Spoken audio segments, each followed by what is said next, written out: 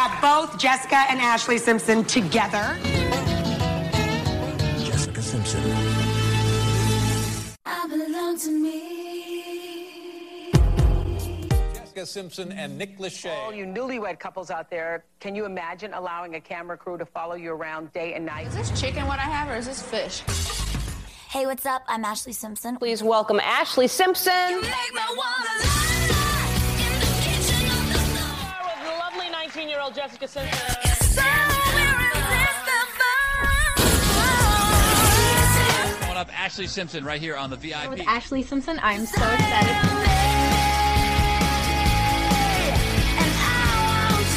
Superstardom. She said, I want to be a role model to girls. To say.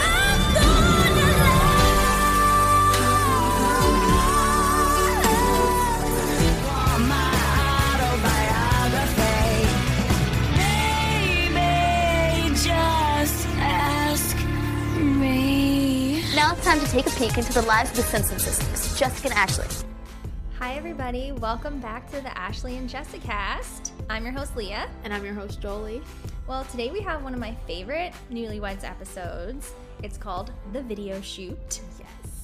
And I've been waiting to do this one because this one always really fascinated me as a child because I was so obsessed with everything in the entertainment business and seeing them shoot their videos, and then Nick's being abysmal and Jessica's being gorgeous and and just the whole process of him realizing that he had to fix it and then coming up with something else, and the money thing, and like being on the phone with the agents and everything. That was always so interesting. So I can't wait to get into that.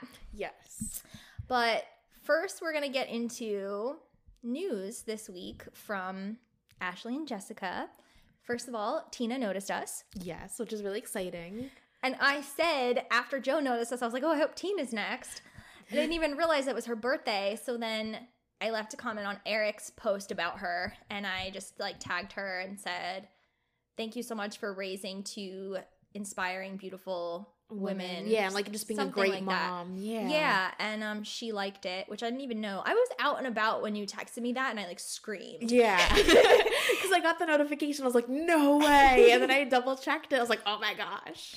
Okay, so just to keep score, Jessica knows about us. Mm-hmm. Casey knows about us. Joe and Tina. And I'm guessing Eric because it happened on his page. Yeah. And I've commented on his page before.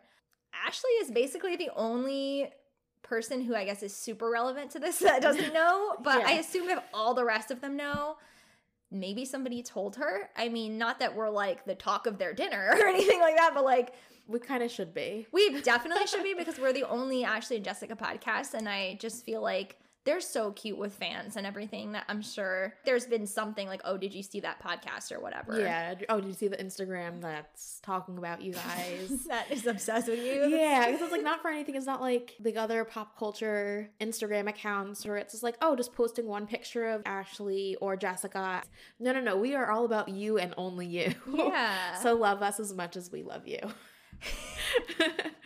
Well, there you have it, folks. You heard it from her. You heard it from Jolie.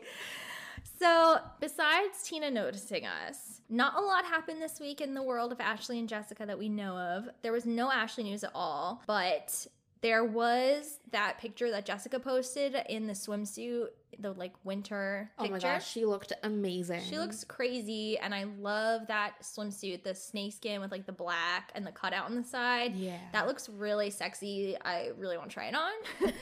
When I Googled Jessica for news, it was like so many outlets just did a whole article about that. Jessica stuns in steamy winter picture, blah, blah, blah, things like that. But then there was a article, Yahoo reported on it and Delish did as well. It says, since Jessica Simpson became a mom of 3 and turned 40, the billowing blonde hair extensions and heavy makeup have taken a back seat.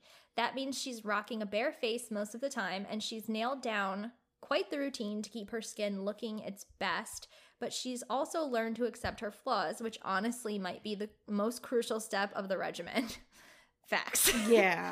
Like, there's only so much you can do to the outside. So she was talking about some of her skincare stuff. I really want a total breakdown of everything that she uses, to be honest. But she uses this herbal cleanser by Epicurean, which I guess there's a tiny version of it for $29.50, but the normal version is $100. Right. And I really want to try it though, because obviously Jessica uses it. Yeah, if it's good enough for Jessica, it's definitely good enough for us. For real. She said, I love how clean my skin feels after using this gel. Unlike most cleansers, it completely removes my makeup without leaving any residue behind. She said that she's been using eye cream since she got into the business, so she was 17. This is an old quote from Pop Sugar. She says, I just like the way it makes me feel, and I don't want crow's feet. Then she uses Discovery Biopeptide Complex Serum, which plumps up the skin to make it look more youthful and corrects and prevents visible signs of aging. Ooh. So this was when she was pregnant with Birdie. She talked about this. And she said, even with 2 kids and 1 on the way, I haven't got wrinkles yet. So I think it must be working. Jessica girl. Let's not tell lies around here, okay? I mean, I'm sure she has gotten wrinkles, but there's been other preventative measures. We always talk about this. Right. That, like, celebrities just need to be honest about it. But, I mean, I'm sure it does help. Definitely, when you focus on your skincare routine from a young age, it definitely need less Botox, I'm sure. Yeah. So then she said that when she was pregnant, her skin was really dehydrated, and the moisturizer, the famous La Mer, was the only thing that worked. And so you know about La Mer, right? Yeah. It's like just this iconic moisturizer, if anyone out there doesn't know what it is, that all the celebrities use. Apparently J-Lo uses the face cream around her whole body, and she buys like 10 things of it at a time. Basically, yeah. Right. Also, a lot of it has to do with genetics, you know? It really does. So she also uses, when she travels, she says her skin goes through really dry periods, which when someone says that their skin goes through dry periods, that's how dry my skin is all the time. Oh. So she uses Sonia Dakar's Omega Oil. So I think I'm going to try that. I mean, I could write a book about my skincare routine, you guys, but I'll save that for after my first album, you know? Yeah. So yeah, that was basically all that I had for news. So this episode, the video shoot, aired on October 7th, 2003. And the day before, October 6th, the show was renewed for a second season, which was reported by every news outlet. And so this week in Ashley and Jessica's life, they went to something called Tupalooza, which was 2 meaning limited to. Remember limited to? Yes. The iconic store. Which was then bought out by Justice. Oh my God. Whatever. Going in there was like an event. I wanted to buy everything, all their sparkly tops. And they had one of my favorite things that I remember having was, it was a pair of pants, and it had like 3, I guess, tiers is the best way to explain it, where it's like you could unzip it and they could be capris, or you could unzip this, like the last one, it would be shorts, but they were also pants. I was like, oh, versatile, love it. I remember that. And I also remember, I wonder where they are, because I filled them out when I was probably like 9, 10, 11, but they used to have these end of the year diaries. They were really big. It would be like all the stuff you did that year, like your favorite TV show and your favorite celebrity and your favorite song, and my favorite teacher this year was, my best friend this year was, or like my favorite day of this year was. And so I did them a few years in a row, and I wonder where they are. They have to be somewhere, because I don't think that my mom would throw them out, because they were these big, really nice books. Yeah. So I'll report back, because I'm sure like if I find those, it's gonna say like, I love Jessica, something like that. Understandably, of course. Of course. It was hosted by Clickets, which were girls' hair clips at Legoland in Carlsbad, California. And I think it was a concert, but Ashley didn't perform because she wasn't really doing music yet. Jessica performed, and Ashley was there with Josh, remember, from her first episode. Josh. I mean, we wouldn't have Undiscovered without him. So that's probably the reason he was born, let's be honest. Yeah, just to give us that. And what was the other like really good breakup song on her first album? I mean, was it Unreachable that she also wrote about him? I think so. I feel like in general, most of it was about him though, because they were together for a long time, and then they broke up right at the beginning of the because I'm pretty sure in the first episode she says like, we've been together every single day since we started dating, and then it was like 20 minutes later we broke up. Yeah, I was just like, oh well, that escalated quickly. He's a dumbass too, because he probably didn't have faith in her, because he didn't even think to like stay with her to maybe get on the show a little bit or something. I mean, not that like, I'm not saying I would do that, I'm not like a user, but I would think that a young actor in Hollywood would be like, oh, my girlfriend's doing a new show. It's the Ashley Simpson show. Her name is in the title. That's pretty cool. Especially since there was a little more faith in Ashley because of Jessica. Mm-hmm. You know, so or interest, I guess, is a better way to word, but... He must have really wanted to get out of the relationship if he didn't want to stay on for that. But who knows? Maybe he was doing something shady. So we're glad you're not around, Josh. Bye, Josh.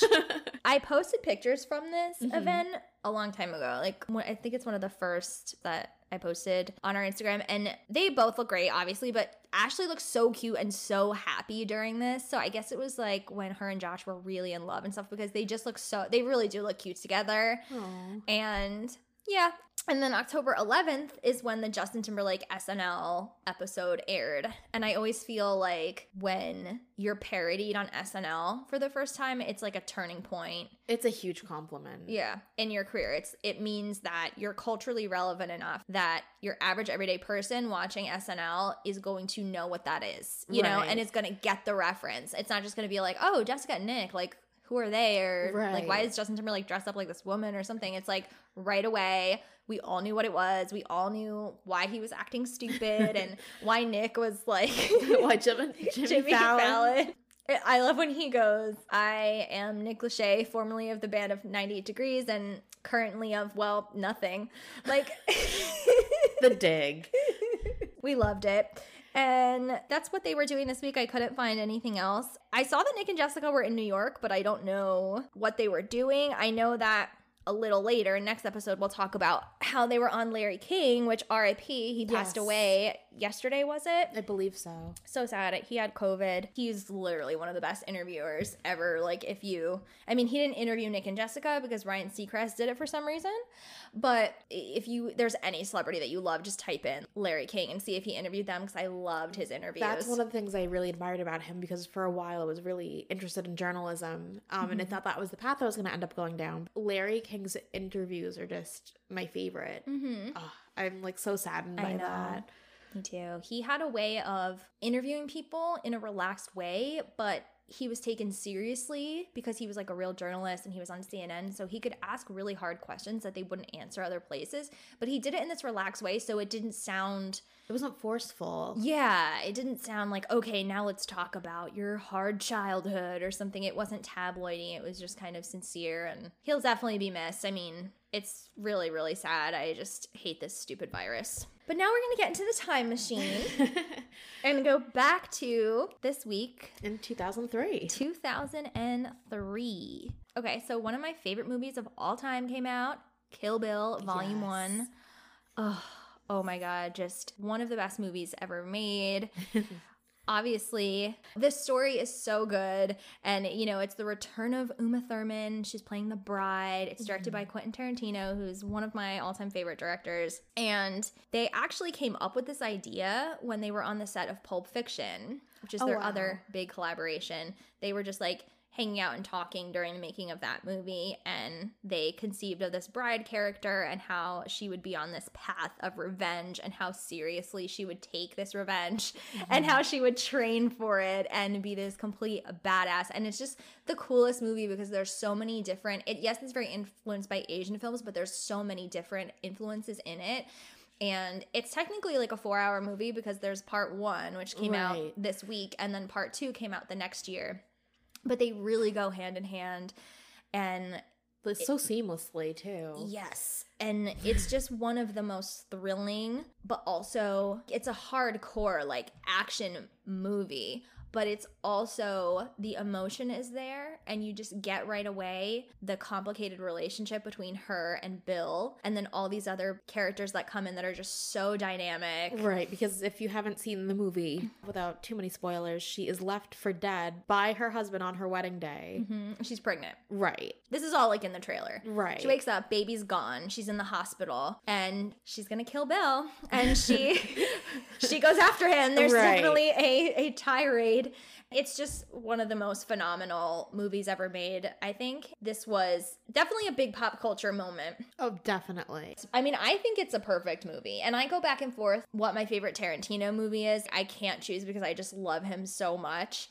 But this to me is like, when I say that Uma Thurman stars in this movie, I don't mean that like she's in the movie. She shines. Like, She is so phenomenal. If you think about it, she really hasn't had that big of a career. I would say most people, your average everyday person, probably couldn't name 5 Uma Thurman movies. They would say Pulp Fiction, Right. Kill Bill. Wasn't she in Monster as well? No, that's Charlize Theron. Okay, never mind. Yeah. See? Proving the point. Yeah, and the thing is, I don't know why she hasn't. I mean, I can't think of the last time that she came out with a movie that was, I don't even want to say good, but just like that did well, that was notable, you know what I mean? But to me, it doesn't even matter because she's so iconic and perfect in her roles as Mia Wallace and then as the bride. She's made her mark on the world and she's made her mark on the movie industry, and she'll always be remembered. Some of these actresses, they don't have the consistent career of an Emma Stone who has like 10 freaking classics by now and she's only like 30. Yeah. You know what I mean?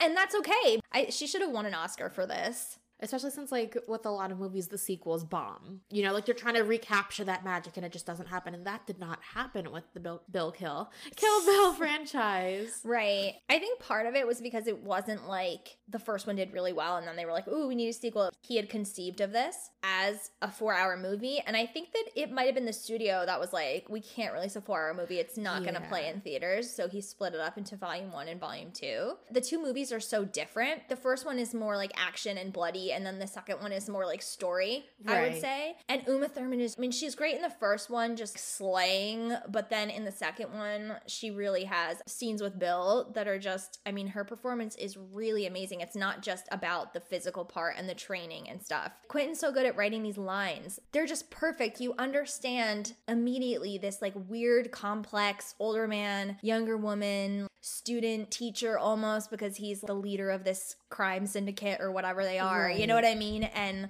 how they got involved. You get it in the very few lines that, because it's not like they're in the movie together the whole movie. Right, they're not having this long conversation. No, it's little stuff, and you can so clearly see what's going on between them, and I think it's one of the greatest movies ever made, and if you haven't seen it, definitely make that your movie night. I'm not sure if it was that year. I don't think it was 2003, but definitely by the time Halloween 2004, like that was a staple Halloween costume for quite some time. Yes, I need to be that. Because that's one of the things, though. It's just like, not to boil it down, but it's like that's how you know you've really, one of the other like signature ways to know like you've really made your mark. It's just like, is there some variation of you as a Halloween costume? Right. It's kind of similar to the SNL thing. It's like, are people going to recognize this with one look? And I think the fun thing too is Quentin Tarantino he allows you to go to this place that you can't normally go with this whole revenge thing, because, you know, normally the lesson is like, be the bigger person, rise above it. And this is like, no, this woman is planning out this long ass journey across the world. Yeah, maybe a friend said that to her and she was like, no. I don't think so. She's like, these people, because they were living their life as if they murdered her. They thought she was dead. Right. So then she comes back and she's like, oh, like, you think you can kill me? You can't. And she goes after every single one of them, and it's just, as she should. Yes, it's phenomenal. I mean, Nick, you're lucky Jessica didn't do this. Oh my goodness. We went there. Anytime we're talking about something that's like even slightly in that area of a man did something wrong, I think of Nick. So I thought this week in music was really interesting because there were a lot of debuts. Almost all of them ended up in the top 10. So the number 1 album this week was the Hot Shot debut, shot right to number 1. It's Speakerboxx / The Love Below. Outcast. One of the best albums ever made, for sure. Yeah, there's no disputing that. Not even a little. God. No, it won Album of the Year. It sold 5.7 million copies. It was just such a brilliant album. It was heads and tails above what other people were doing at the time. Because I feel like you did have a lot of hip-hop artists that were, I mean, I don't know about their full albums, but their singles were more just, you know, you had like Nelly, who was like Hot in Here and stuff like that. And you had Chingy doing like Right There and stuff. And it was all about just like being in the club. And like, I don't know. It just, there wasn't, I mean, I'm sure true hip hop fans that are the way with hip hop that I am with pop. Like, I love hip hop, but I'm not a purist and I'm not someone who knew every album coming out like I did with pop at this time. But that just goes to show how iconic this album was because it reached me who wasn't buying every hip hop album. Right. I just feel like a lot of people were not at all going to the places that they go on this album. Not even close. Even when they do have a song like Hey Ya, that's more fun and just outwardly like a party song. There's Then you have like so much, Roses. Right. Like there's so much more to their singles than just like I'm in the club and you know what I mean? And I know I'm not trying to boil hip hop down to that because I hate when people do that when they're just like, oh, like that's all it's about. Hip hop is one of the most beautiful art forms ever created. But in this era, I want to say 2001 till 2006 or something. Yeah, well, at that point we're getting introduced to 50 Cent and G Unit, Lloyd Banks, who was a little more prevalent at the time. Obviously Eminem at that time was like a really huge point in his career. Honestly, like I think that's why I didn't like a lot of the hip hop artists coming out because when I was way too young, I was exposed to Eminem's albums. Eminem and Tupac too, because I had older kids that I would hang out with and like my older cousin and stuff. That's how I learned hip hop. And like I think Tupac and Eminem are just straight geniuses. And I would listen to like their like the poetry of it and Eminem with, I mean, obviously there's a lot to be said about the violence and everything. Right. But just the way that he strung words together to me was another level. I couldn't get into something like Chingy. And I'm sure maybe like Chingy on his album, the deep cuts are like as amazing as Eminem. I don't know that. Right. I don't know. I have no idea. But the singles to me didn't capture me the way that like an Eminem or a Tupac would. So I was bored with it. But then Outkast was like whole other level of artistry. If anyone doesn't know, Outkast was or is Andre 3000 and Big Boy. Yeah. And so Speakerbox / Love Below was 2 albums. It's like a 2-hour album. One was Big Boy's album. One was Andre's album. And Big Boy's is more like, I want to say serious. Like it deals with more like social issues, family issues, things like that. And then Andre 3000's is more like experimental and has a lot of like talking in it. And it's a little bit more lighthearted. Yeah, and it's just so interesting. I don't know how to even describe it. I mean, I'm sure I don't have to because it's one of the biggest albums of this era. You guys probably know it. But I don't know, do you have a preference between which album you like more? I do love Andre 3000. Me too, me too. That's my favorite. Because Big Boy is so talented. It's not trying to discredit him at all, but I don't know, it just, like, who knows, I might listen to it in 5 years from now and be like, what was I thinking? Like, no, Big Boy's album, or his half of it was, like, so much better, but as of right now, I can confidently say, like, Andre 3000, like, he's just someone who's just really unapologetically himself and whatever he's doing, and that's something I really, really admire about him. I mean, I think we all were just like blown away by the album. And I'm happy that it did get so much mainstream recognition and that it was something that was so huge because that needed to be heard by a ton of people.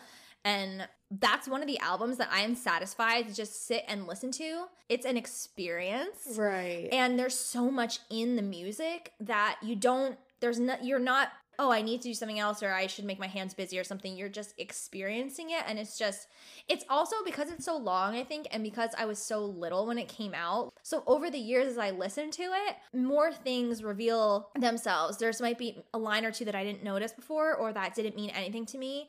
And then it suddenly means something. Or it suddenly, I'm like, oh, I understand what they're talking about now. Like, I was just kind of singing along to it before, but now I, like, feel that shit. Yeah. And I think that's the best art. You can go back to it at different times in your life, and it's almost like it's new. Right. Because you're new, because you've grown and evolved. You're hearing it with new ears.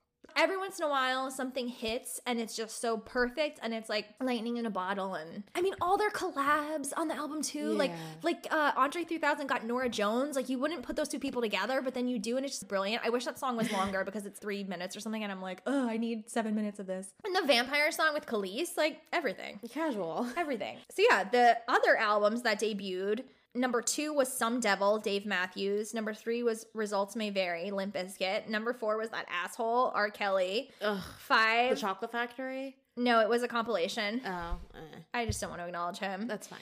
Number 5 was Cheers by Obi Trice. First of all, he needs a new agent and management because why are you releasing another hip-hop album the same day as Outkast? It's like not a good idea. Right. And then 6 was The Long Road by Nickelback. So these were all debuts that just shot right onto the top 10, and it just shows you like what music looked like at the time, because this is like, there's no pop. I think Hilary Duff was still on the top 10 at this point, so she was basically like the pop in the top 10. It's these rock and roll bands that are like Limp Bizkit like, and how is- Nickelback. How is Nickelback on the top 10? They always are. Like, I don't get know. it. They. I feel like there's certain types of people who have possibly voted for 45 who listen to Nickelback. I swear on my life, I was just gonna say Donald Trump was president, so like you know what I mean? That's how I explain everything, because that to me is the most unimaginable thing They that give happened. me similar energy. Oh, totally. I'm sure they're rocking that at the rallies. And then Dave Matthews is like this slow jam alternative. Like I basically like one Dave Matthews song. I don't even know what album it's on. But I don't know any of these other albums. I mean, I would know some of the R. Kelly, but I don't want to talk about him. Right. So watch Surviving R. Kelly. I'm not sure if it's on HBO Max or Netflix. it was on Lifetime, so I don't know what it's on now, but you can find it. It's trigger warning. Yeah, trigger warning and whatever. That was a little snapshot into the music and movies. Should we get into this episode? Yes. The video shoot. So, we open with this random ass clip from the Bahamas trip. Right. They just didn't have anything. Yeah. They didn't have anything of Jessica like talking about Sweetest Sin or no, they had to put this weird clip. Oh my goodness. Where they're talking about I mean, I didn't expect to really like go here on this podcast, but they're talking about ass eating, I guess. Yeah. So, which like, is anyone surprised that that wasn't going on in their sex life? No. No. I feel like Nick is the most simple. Nick is not someone that's going to be like, why don't we have a sex swing? You know? I honestly like. He's more vanilla. That's the vibe I get. Yeah. I feel like with Nick, he's just so basic when it comes to like sports, sex, food. I feel like you put on the game. You make him some wings, like you hand him a beer. He's a simple man. Give him a blowjob at halftime. He's happy. I just described paradise. You know what I mean? Like that's it. That's all he needs. You know what I mean? Like he's not gonna be asking for this. Yeah. So they're at the Atlantis resort. Nick is talking about how he's pretty hairless and he has like no hair all over his body. And then, but he has a hairy ass. Right. He has a hairy ass. And then Jessica is like, I don't either. Good thing I don't lick your ass. Jessica, shut up. Just draw a line somewhere. Whatever. Pick it and draw it. Sake, I'm sorry. and can you believe this minister's daughter came out with that? yeah, when I watched this, I was like, wait, Like, hold on. Yeah. I had to watch it from the beginning. I was like, did I hear that? We're not even a year into her having sex and she's like just blurting this out. Right. Anywho, so Nick tells her to shut up. But like, this wasn't him being mean. Like, he was obviously like pretty uncomfortable. Yeah. And so, I think he would have been uncomfortable even without the cameras, but the fact that it was being filmed. Yeah. He's like, oh my God. Because Drew and Leah were there. So they're just like shaking their heads. And I like when she calls it a hiney. Yeah. See, that's what I expect from somebody like her, not just to blurt out what she blurted out. Right. So then Jessica's like, she's like, oh my gosh, I'm kidding. Like, stop. Like, I think it's cute. Yeah, I like your hiney. I think it's so cute. If you want me to lick it, I'll lick it. Oh my God. I don't want you to say anything. I really. Stop. I want you to stop talking. You can comprehend that. Look at Drew. I'm kidding. These two things, they shut together and nothing comes out. You breathe through this and nothing comes out of here. I guess they just needed an opener. Yeah. And they were like, okay. Let's grab everyone's attention. Yeah. It was just so out of left field. And then we get into the actual episode. Yes, thankfully. Which is, Nick is on his way to his video shoot. Right. It's so funny because he's so defensive about his hair. Right. He's like, that's why I look like a scrub. And I'm like, this is the best you've ever looked because you don't have that spiky gelled mop on the top of your head. Like, I think guys look really cute when they have just their hair as it is, you know? Right. I mean, I thought he looked great, but he was like, yeah, that's why I have like this Beatle-esque hair. And I'm like, that's not the hair that the Beatles had. No. So then we get to the video shoot, which is flat out embarrassing. He's just standing topless with jeans. He doesn't even have charisma. It's him dancing next to the dancers in like a big purple room, and then I mean, the amount of effort, like none. And the thing is, when he later in the episode gets all bent out of shape, what are you surprised about? It's not like you worked really hard on this video and then seeing the final result, you're like, oh, you know what? It didn't work out. You didn't put anything into this.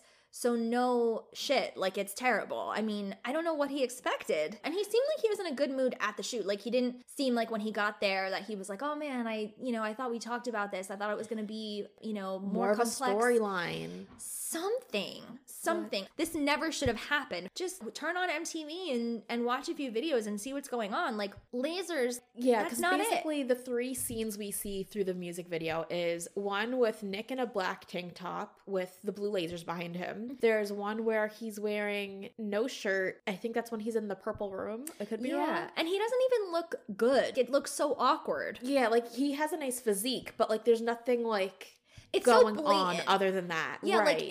like I understand that during this period of time, there was no possible way that this label was going to let him release something without being shirtless. Like, I understand that. But this song is about makeup sex. So why don't you make yourself being topless in context? Like, be in bed with a girl. Right. Not to mention that you have the hottest girl in the world as your wife. But I'll talk more about that later. But like, why are you just standing there in jeans and a belt, like topless? Like be in your boxer shorts. Maybe like you're in bed and you are with a girl and she's mad at you and so you can't do it or whatever and you're really wanting to and she's just like still mad about the fight. Then it would be like, okay, I understand why he's shirtless. This makes sense in context. Yeah, and like the last kind of situation we see Nick in is situation. I don't know how else to explain it. Is there's half the time he has a white shirt on, like a white collared shirt, and the girls are dancing behind him, and then the other one I think is just like the close-ups of his face where he's wearing a black collared shirt. But like I like that the best, the black shirt. There wasn't a lot of variety to work with. It was just so boring. And then Jessica shows up in her silver Mercedes. Yes. And she's giving him tips. I really like this part, seeing when they work together. As I've said before, I love when they work together. And even though she wasn't really working on the video, I like when she tells him, she's like, that part like after the bridge when you say shut up, like it would be cool if you like gave a cool look or something. And then he like practices it right on the spot. And then he's like that. And she's like, yeah. And then he practices it again. Yeah. But that's one that, like, I love that. Like, that was such a wholesome moment between the two of them. You know, like, he was taking the constructive criticism. Because that's the thing. Like, Jessica could have been like, wow, this sucks or whatever. And she was just like, hey, maybe try this. Like, that's how it should be. Yeah. You can tell that she got there and was like, okay. And also, one thing I question, if this was filmed after the whole USO show that they did, right? Why are we still going off the thing of like the dance routine for that was a lot more raunchy initially. So it's like, why didn't we learn from that wasn't really the best idea? And you're kind of carrying a very similar momentum for this music video. Maybe he thought it was good. The thing is, the problem is not really the dancers and the sexy girls, although they're so unnecessary. It's just there's nothing in this video. It's just him standing there. And if you're a really compelling entertainer, you can maybe get away with something like that. Like Beyonce's done some videos like that, where it's basically just her in different looks and her just like singing. You can, if you have a certain level of charisma that he does not have. Therefore, you need some kind of something happening. Right. And that's what it was. Like with this music video, it could have, I mean, we'll get more into it later on, but like it could have just been like him and one girl, just kind of like keeping it more structured and focused. But anywho. The weird thing too is that 90 Degrees videos were not shitty like this. No. I mean, we just watched My Everything. I haven't watched any of their other videos since I was probably like, I don't know, 10. So I can't remember, but My Everything, there's the weird desert scenes, but the scenes with each girl are really good. They're well produced. Everybody looks great. I love the lighting, like the cinematography. But now I'm thinking like maybe Nick just he didn't have anything to do with that. Like maybe the 90 Degrees manager had these ideas or something, because the fact that, I mean, no offense, Larry, but the fact that Larry Rudolph was Nick's manager at this time goes to show so many people think that Britney is this like puppet and everyone tells her what to do. Yo, all those iconic videos, Britney's idea, which I already knew because I'm a stan, but like if you didn't know already, it wasn't Larry because he didn't have shit to say about this. I mean, maybe he did. Maybe he tried to say, like, maybe you come up with a better concept or something. But, like, if I was Larry, I would even say to Britney, hey, Nick Lachey, like, I'm doing his video. I don't know, want to listen to this song, see maybe that you have an idea, because she obviously has this creative mind that people just dismissed because they were like, oh, she's slutty or whatever, Right. and they just thought she was this manufactured, which of course she was. In many ways she was. To an extent, But she also was very creative, and in the same way that people thought that Jessica was just like a Britney copy. What do you think that she's copying? Like, you think she's just copying this label robot? No, Britney actually had a lot of ideas that made her who she was. I don't know, I just feel like you are the manager of one of the biggest pop stars in history.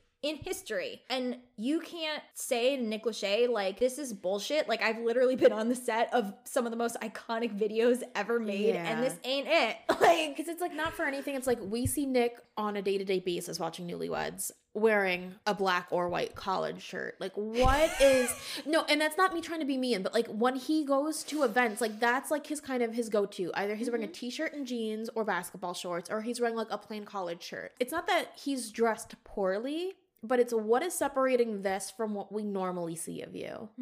Like, what's gonna make me remember this? I think there should have been more close-ups without that aren't beefcakey, as he later says, because one thing Nick really has is he has beautiful blue eyes. He's an attractive man. He is, and it's almost, this is difficult territory because I don't want it to sound slut-shamey at all, but I feel in the same sense that sometimes female pop stars, when they are really sexual in a video, sometimes it comes off as sincere and real and like, oh, they're just expressing themselves, and then other times it comes off like this, which is just, you're trying too hard. Someone told her, you better get in that bikini, girl, because have you seen Britney? Have you seen Christina? Like, sometimes it just comes off as desperate and, oh, I just need to show my body because sex sells, and it's like soulless, which, like, there's something to be said for that too. If that's what you want and you like that, then fine, that's totally cool.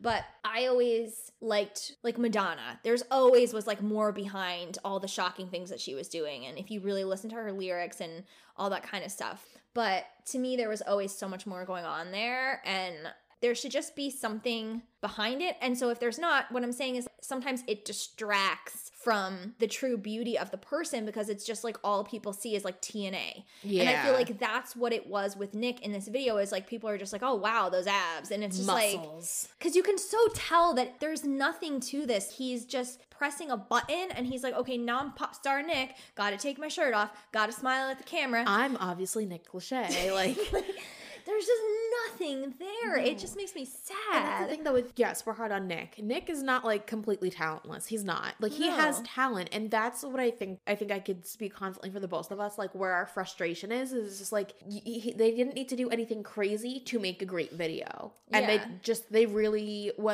because it's not all on Nick. His label dropped the ball. Oh my God. Like, so hard. They should be embarrassed, and so should he. I mean, imagine how much Larry learned from managing Britney Spears.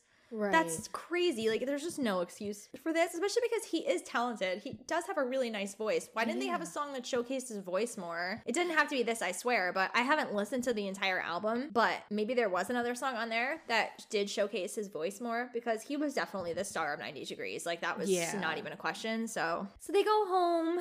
Jessica carries in some shoes. And then it's 2 weeks later, and Nick gets the footage from his music video. So him and Jessica sit down in the living room to watch it. Yeah. So first of all, when they show these videos, they have that weird pop music.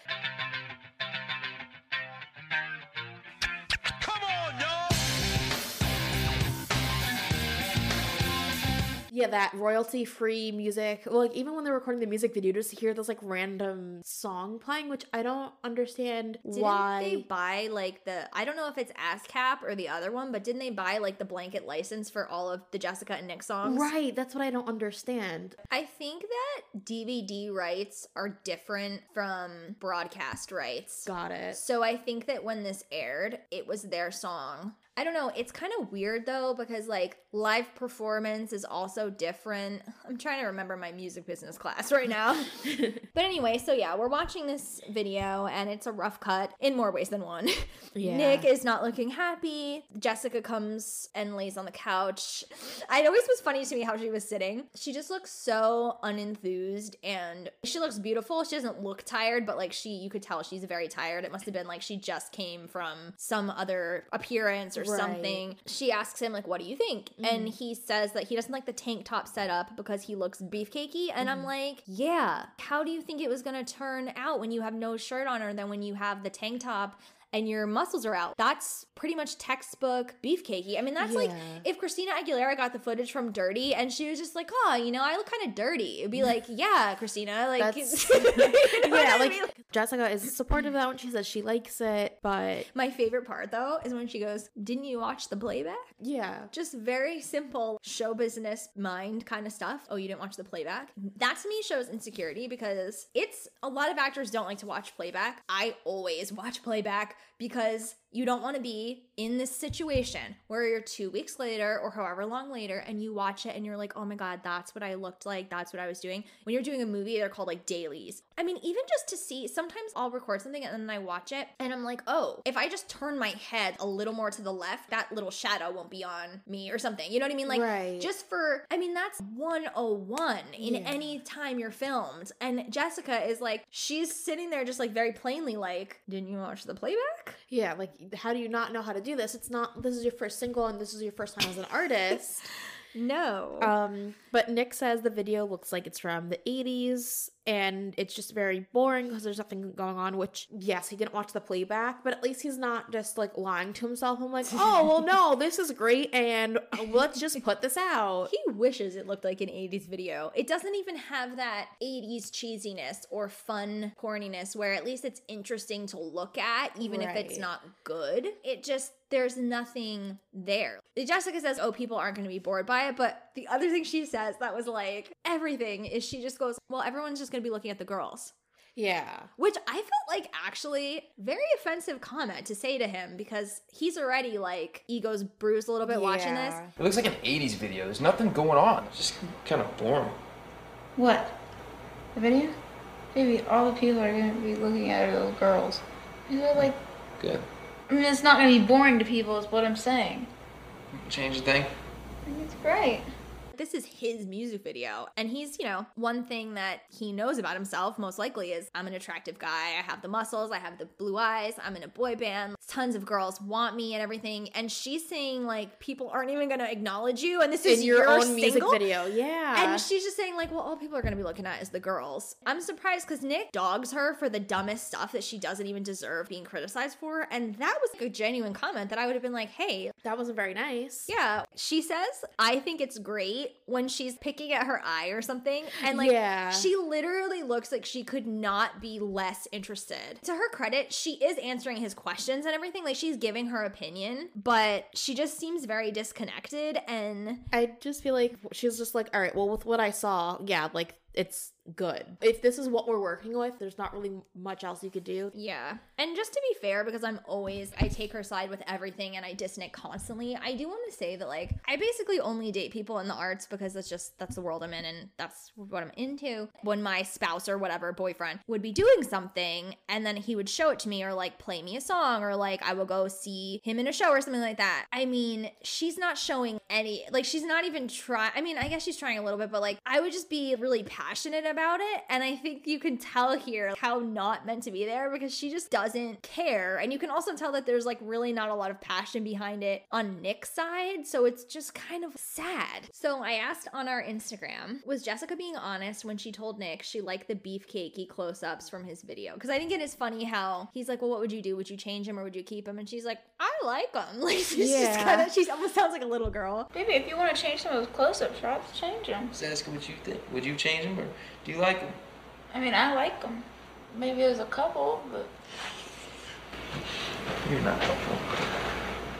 Thanks. So 32% said she truly liked them and 68% said she's just being nice. The thing is, there's a scene in season 2 when he did a Christmas song. They walk in from something. They're like in the kitchen. He is playing his song and she laughs And then she gives him her genuine opinion and he won't speak to her. Like, he's so mad. And okay, there's a nicer way to do it than laughing, but she says, baby, like, I'm gonna tell you the truth. Don't you want me to be honest? Maybe she wasn't lying. Maybe she was like, yeah, I do like him. It's fine. But she wasn't sitting there saying, wow, good job, honey. Like, this is That's awesome. exactly what I mean. Yeah. You know, you would think that if she really was into it, she would be like, I love it. You look so handsome or whatever. Right. But because of how much they're always arguing and how much he's always trashing her, like maybe 10 minutes before the video came in the mail or whatever, or they dropped it off, he was criticizing her, saying something cruel to her, and she just didn't have it in her to be like, babe, you look so good. It turned out great, you know? Yeah. We just don't know the whole... No, but that's why I was just like, her just being like, it's good. It's just like, with what we have, like, yeah, like, it's all right. Because with the exception of Nick really fighting for this, you don't really reshoot a music video. It's like, once it's done, it's done. So I feel like that's kind of where she was coming from. I just would have loved to hear more of her opinion, and I think he probably was, like, because he's kind of pissed. Like, he gets up and walks away because he's like, you're not very helpful.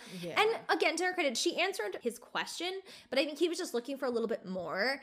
And I think what was on her mind was, it's fine. It's not amazing. It's fine. And that's what I would have said if I was her. I would have been like, it's not your best work, but like, I don't think it's boring. I don't think it's as bad as you think it is. So Nick and Jessica are in the car. Jessica tells us it's a little after 5 a.m. and they're heading towards the music video shoot for Sweetest Sin. And Jessica tells us very sweetly that Nick is her love interest for the video. Right now, it is 5 something, and we are on our way to shoot my video, Sweetest Sin. Nick's my love interest, believe it or not. I'm your sweetest sin. You're my sweetest sin. Sweetest sin. And it's like interesting because while she's saying all of this, they're putting like very like cutesy, almost again that royalty free like music box music. This is their love music, I guess. Right. And then she asks Nick if they're gonna be in the water all day, and he's just like, I don't know. It's Girl, your this is video. your video. Yeah. I mean, it was early. Yeah. But again, I mean, we talked about this before, but you know, the dynamics, the difference between men and women at this time is, of course, Nick is surrounded by multiple women in provocative clothing. But for Jessica's video, she has one love interest, and it's not even an actor. It's her real husband. You know, it's like how they have to market to the world is Jessica's just with Nick, because if she had a man in this video, oh, that would be scandalous. Whatever. But can you imagine if in Sweetest Sin, Jessica was surrounded by men that were in, I don't know even what would be skimpy for a man, like Nick, topless with jeans, surrounded, and they are grinding on her. But then that would push that narrative of like, oh look, she lost her virginity and now she's just so horny. She's wild. Yeah. Yeah, I mean, Ew. no, of course not. But for Nick, it's normal that he's surrounded by all these sexy dancers. So just interesting dynamic there. Oh, the next thing, his comment pissed me off. She's in the trailer and they're wetting her hair for the scene, and Nick says, whatever you're doing in there, she has it coming. Yeah, it's like, why? She doesn't do anything to you. I mean, yeah, I just mentioned a couple comments that I thought she could have been nicer or more interested in his video, but she doesn't deserve to be wet and freezing, actually. I know it's a joke, but it's not like we're seeing her slap him across the face. I know. She deserves only the best. So then they're making out in front of the waterfall. Love it's so a beautiful shot. It really is. They both, you know, it's kind of like a no-brainer. It's like two beautiful people in front of a beautiful background kissing, and especially with all like the greenery around them. Granted, yes, there's nothing around them besides like the waterfall and like the greenery, and like you see some flowers, but because of that, it just, your eye just automatically goes to them, like their skin tone compared to like how everything else is very like cool colors. Right, because so well done. People that worked on this video are professionals and they knew what they were doing. They weren't just like, take off your shirt and stand in front of that couch, Nick. Shake it. Yeah, you know what I mean? Like, what happened? And that's the thing that gets me is he's like genuinely surprised too. He's like, what? Like, he's like, oh, you know, it's boring. I'm like, yeah, because you weren't doing anything. Like, you knew that when you were shooting it. Jessica has multiple setups and interesting mise en scène. Like, the way that things are framed in an artful way. And like, yeah, there's some cheesy cheesy elements of this video. Like, I don't like when it fades from white into, and it's all dreamy and stuff like that's like a little cheesy, but I mean, the videos don't even compare, you know what I mean? Yeah, we have Nick in one colored room, and then Nick in a black room with lasers, and then Nick in another room. I can't believe that they did the lasers. I really can't. I did a poll asking rate the Sweetest Sin video, and everybody rated it. I mean, almost everybody. There were 2 people that voted it a little bit lower, and then a couple people that voted it not all the way to the top, but most people. I mean, this is a Jessica and Ashley Stan account. Yeah. So most people just rated it. It's hard to say what it is because it's just that bar that you slide across. So a lot of people rated it 10 out of 10, I guess. So they're freezing, and that's a big part of this. And I feel that it's so funny how this happens all the time. Every time you're shooting something where you need to be wet, it's always cold. Like, celebrities are always freezing their ass off in their videos. There's always some issue, or it's 1,000 degrees or something. But we cut to the trailer, and do you know who is her wardrobe stylist? No. Is Rachel Zoe. Oh boy. And she looks so young. Like, you can tell she's not as experienced. I didn't recognize that was her. Yeah, I mean, she's not in it very much, but I love Rachel Zoe. I was a huge super fan of the Rachel Zoe Project, which was her Bravo reality show. I seriously think that's one of the best reality shows ever because it was low on drama. It was all about the job. And if you're at all into fashion, track that show down because honestly, like, I rewatched it so many times because it's just so interesting. I mean, now she's more of a designer. Right. And at the time, she was trying to develop her collection, but it's just so interesting how she does her job finding these perfect looks for celebrities. And for this video, it's almost like, do I need a wardrobe stylist? It's very, very simple, but it's still the creation of a look. The choice to keep it simple is a choice. Yeah, exactly. One of the things they could have done was just left, like, Jessica's wearing the white bathing suit bottoms. She has the bikini top, but she has like a new tank top over it. And like that, I feel like still keeping it conservative really keeps the fine line between like, is this like sensual and romantic, or is this overtly sexual? Right, it wasn't hoish at all. No, so good job. Yeah. And I also like the choice that they didn't just do the tank top, because then you would have been able to like see through it, which definitely was a thing at the time. I mean, every single episode of Friends, Jennifer Aniston's nipples are like front and center. They are like, good morning, girl.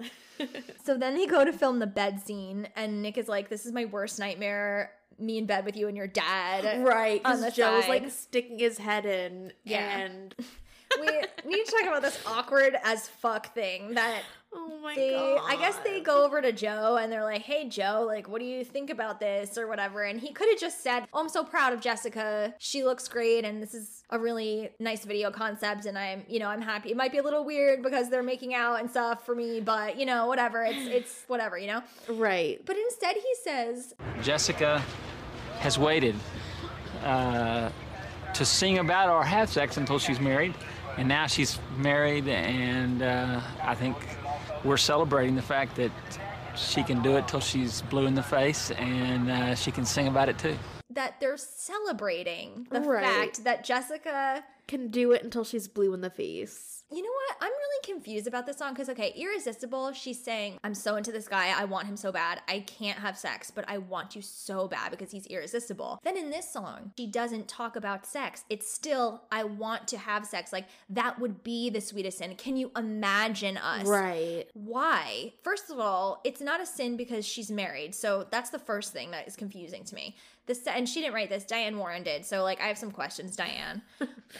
Then on top of it, she's singing about, again, like, can you imagine us making love? Well, at this point, why are we still imagining this? Like, it could have been like, do you remember us? Exactly. That actually makes a lot of sense. I mean, I don't know why. I wish that she would have just written a song herself about it instead of, I mean, she didn't even have to, obviously. Like, she didn't have to then, it's not like an update after Irresistible, like, all right, I've had sex and now I'm going to write a song about it. So here we go. It's just weird to me. So then why is Joe saying we're celebrating the fact that now she can do it until she's blue in the face? Because again, she's just saying like, can you think of it the way I dream of it and all that kind of stuff. She's just talking about a fantasy. Like, this could have easily been on Irresistible. It's the same concept. It's just a mid-tempo, and it's much more sensual, and it's less in your face. Look at me with my backup dancers and my abs, you know, it's more real, but the whole thing just doesn't really make sense to me. And Joe, I remember Joe also was always under fire because he said that iconic comment, iconic in a bad way, I should say, infamous. Jessica's. Yeah, he's like, oh, she has double D's, like you can't cover those suckers up. And it's just weird. My dad would literally like never ever reference my boobs. I mean, I don't have double D's, so I have D's, but I mean, he would never, I mean, it's just like, I can't even fathom it. Like, can you fathom that? No. Like, I can't. It's just, and I think that's what made people cringe so much, because like, if it was just her manager or a stylist who said that, not the best thing, but the fact that it was her dad. Yeah, and the thing is, as someone with big boobs, you can cover them up. I mean, Jessica, she's well endowed, or however you want to say it, but she doesn't have insanely big boobs. They're proportionate with her body. They don't look out of place. Her boobs aren't hanging out all the time. So the fact that his observation was like, you just can't cover them up, like no matter what we put her in, you know, or like damn if it. she had implants or something, and they were just like very like hard, stiff, like up to her neck. But that's not the case at all. No, and I can't imagine also my dad talking about that now I can have sex until I'm blue in the face. Like, that's so crazy. weird. That's crazy. I feel like when my dad and I talk about stuff, if he's telling a story that like somehow involves sex, he'll be like, and you know, they were doing you know what, and then he gets right into the next like part of the story. It's not something that we discuss. I guess in some way it shows that they have an open line of communication, and I know that they talked about it before she had sex because that was part of her life journey, and he gave her the promise ring and everything. So like, I get that they talked about it before, but now, just what are you talking about? I feel like it also could have been if he was just like, you know, like as a pastor or like as her father, I can't really, if he was like said something along the lines of, well, yeah, she's married now, so like if she wants to sing about it, whatever, like it was just the wording of it was so cringy. Yeah. Why are we still talking about this? It is, yeah, why is this still a thing? And it is kind of icky for me to think about. In Joe's shoes, he knows that on her wedding night, this is her first time, and he is thinking about that, because how could he not be thinking about it? It was such a big part of her life, and it was something that was reiterated even in at the ceremony, you know? I mean, it must be weird to be in his shoes and know that everyone knows this about your daughter, and it's a really personal thing, yet everybody knows about it. But then I'm like, maybe it's good, because in America, we're so repressed and weird about sex, and it's like, I mean, you should be able to talk freely about it, and it shouldn't be such a thing. But I just think his wording here, like you're saying, if he had said basically the same thing, but in more appropriate terms, it wouldn't have mattered. No, it would have been like, okay, cool, like they're open with, like, she's open with her parents about this kind of stuff. Almost like a Kris Jenner, as her mother, I wanted to kill her, but as her manager... As her manager, I was like, all right. Yeah. Let's figure this one out, Kim. Yeah. Yeah, I don't know. I mean, I think it must be weird for him to have to be in meetings and stuff with Tommy Mottola or whatever, who's saying, okay, you know, Jessica was wearing that long sleeve top. I didn't like that. My dad would murder someone for saying, well, she needs to tie her shirt. Like, you know what I mean? It's just, it must be a weird tightrope for him. Yeah, and I feel like that's probably why Joe felt so comfortable saying it, but it doesn't change at the end of the day, like, that's her dad. Okay, in a business standpoint, when you're talking to other people from the label, that's one thing, but just talking to you one-on-one as her dad, why was that appropriate? Because I would always think about when you see a shot of like a picture of Britney and she's revealing so much, I'm like, what does her dad say? You know, like, what does her dad think? Is he just, oh, it's just part of the business, or oh, she's just expressing herself? Like, is he understanding? Like, does she always have to answer to him, or what? I mean, even as an adult, your dad's your dad, you know? Like, my dad still sometimes calls me the baby.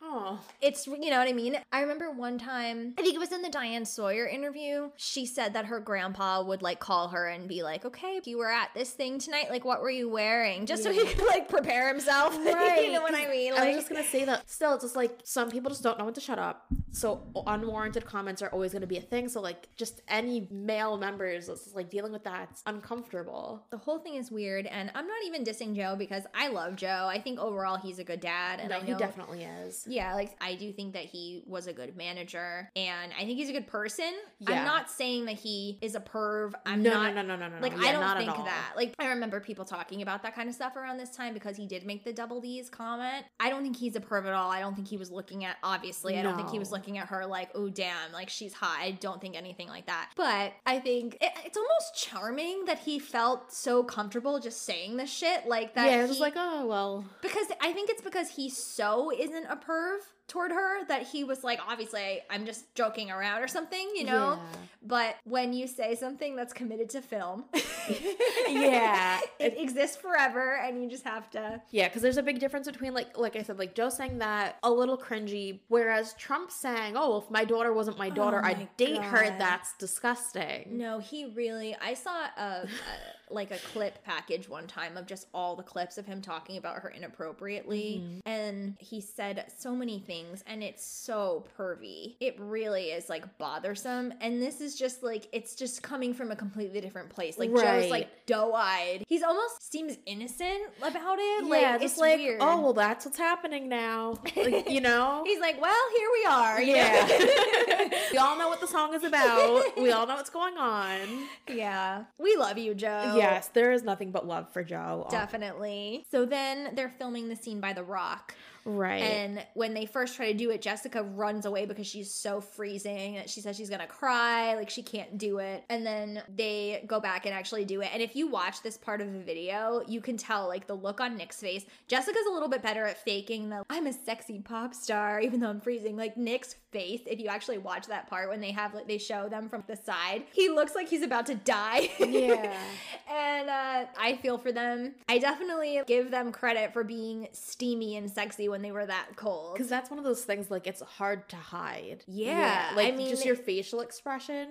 She doesn't look uncomfortable at all in the video. No. She looks so, I mean, it looks like the most warm summer day. Right. And even, like, when the first shots that they're doing, he's trying to rub her arms to keep her warm. You know, like, Yeah. he's really trying to be a good sport and a good husband. Yeah, I like how right after they get that shot, he literally lifts her up and moves her into the sunnier part. Yeah. And Rachel Zoe is panicking. She's like so nervous bringing over the robes. Like she's trying to get the robes on them as fast as possible and she's like shaking, you know? I mean, I think at that point she didn't have as much clout in the industry as she would have in like the next couple of years when she really was getting all the high profile clients at that point. This was like right before she was really high profile, so she was probably like, I gotta do a good job, I gotta hustle, like I don't want her to freeze. So that's basically the shoot. They go home and then there's this really cute moment where Jessica's explaining she was so cold that she was shaking, and so now her whole like abdomen hurt. I mean, we could not stop shaking. Like, my entire stomach and back so sore today. I can't even like laugh. Ow. He said I can't even laugh and then laughed. I was just gonna show you that I have to say ow afterwards. And they're both giggling and it's really cute. Those little moments are when they seem like a couple to me. I'm like, oh, these two actually are like cool with each other. Yeah. Then we have the rough cut of Jessica's video. Right. So Joe brings that over and they all watch it together. When Nick is leaning over the couch watching it, he's like slowly panicking.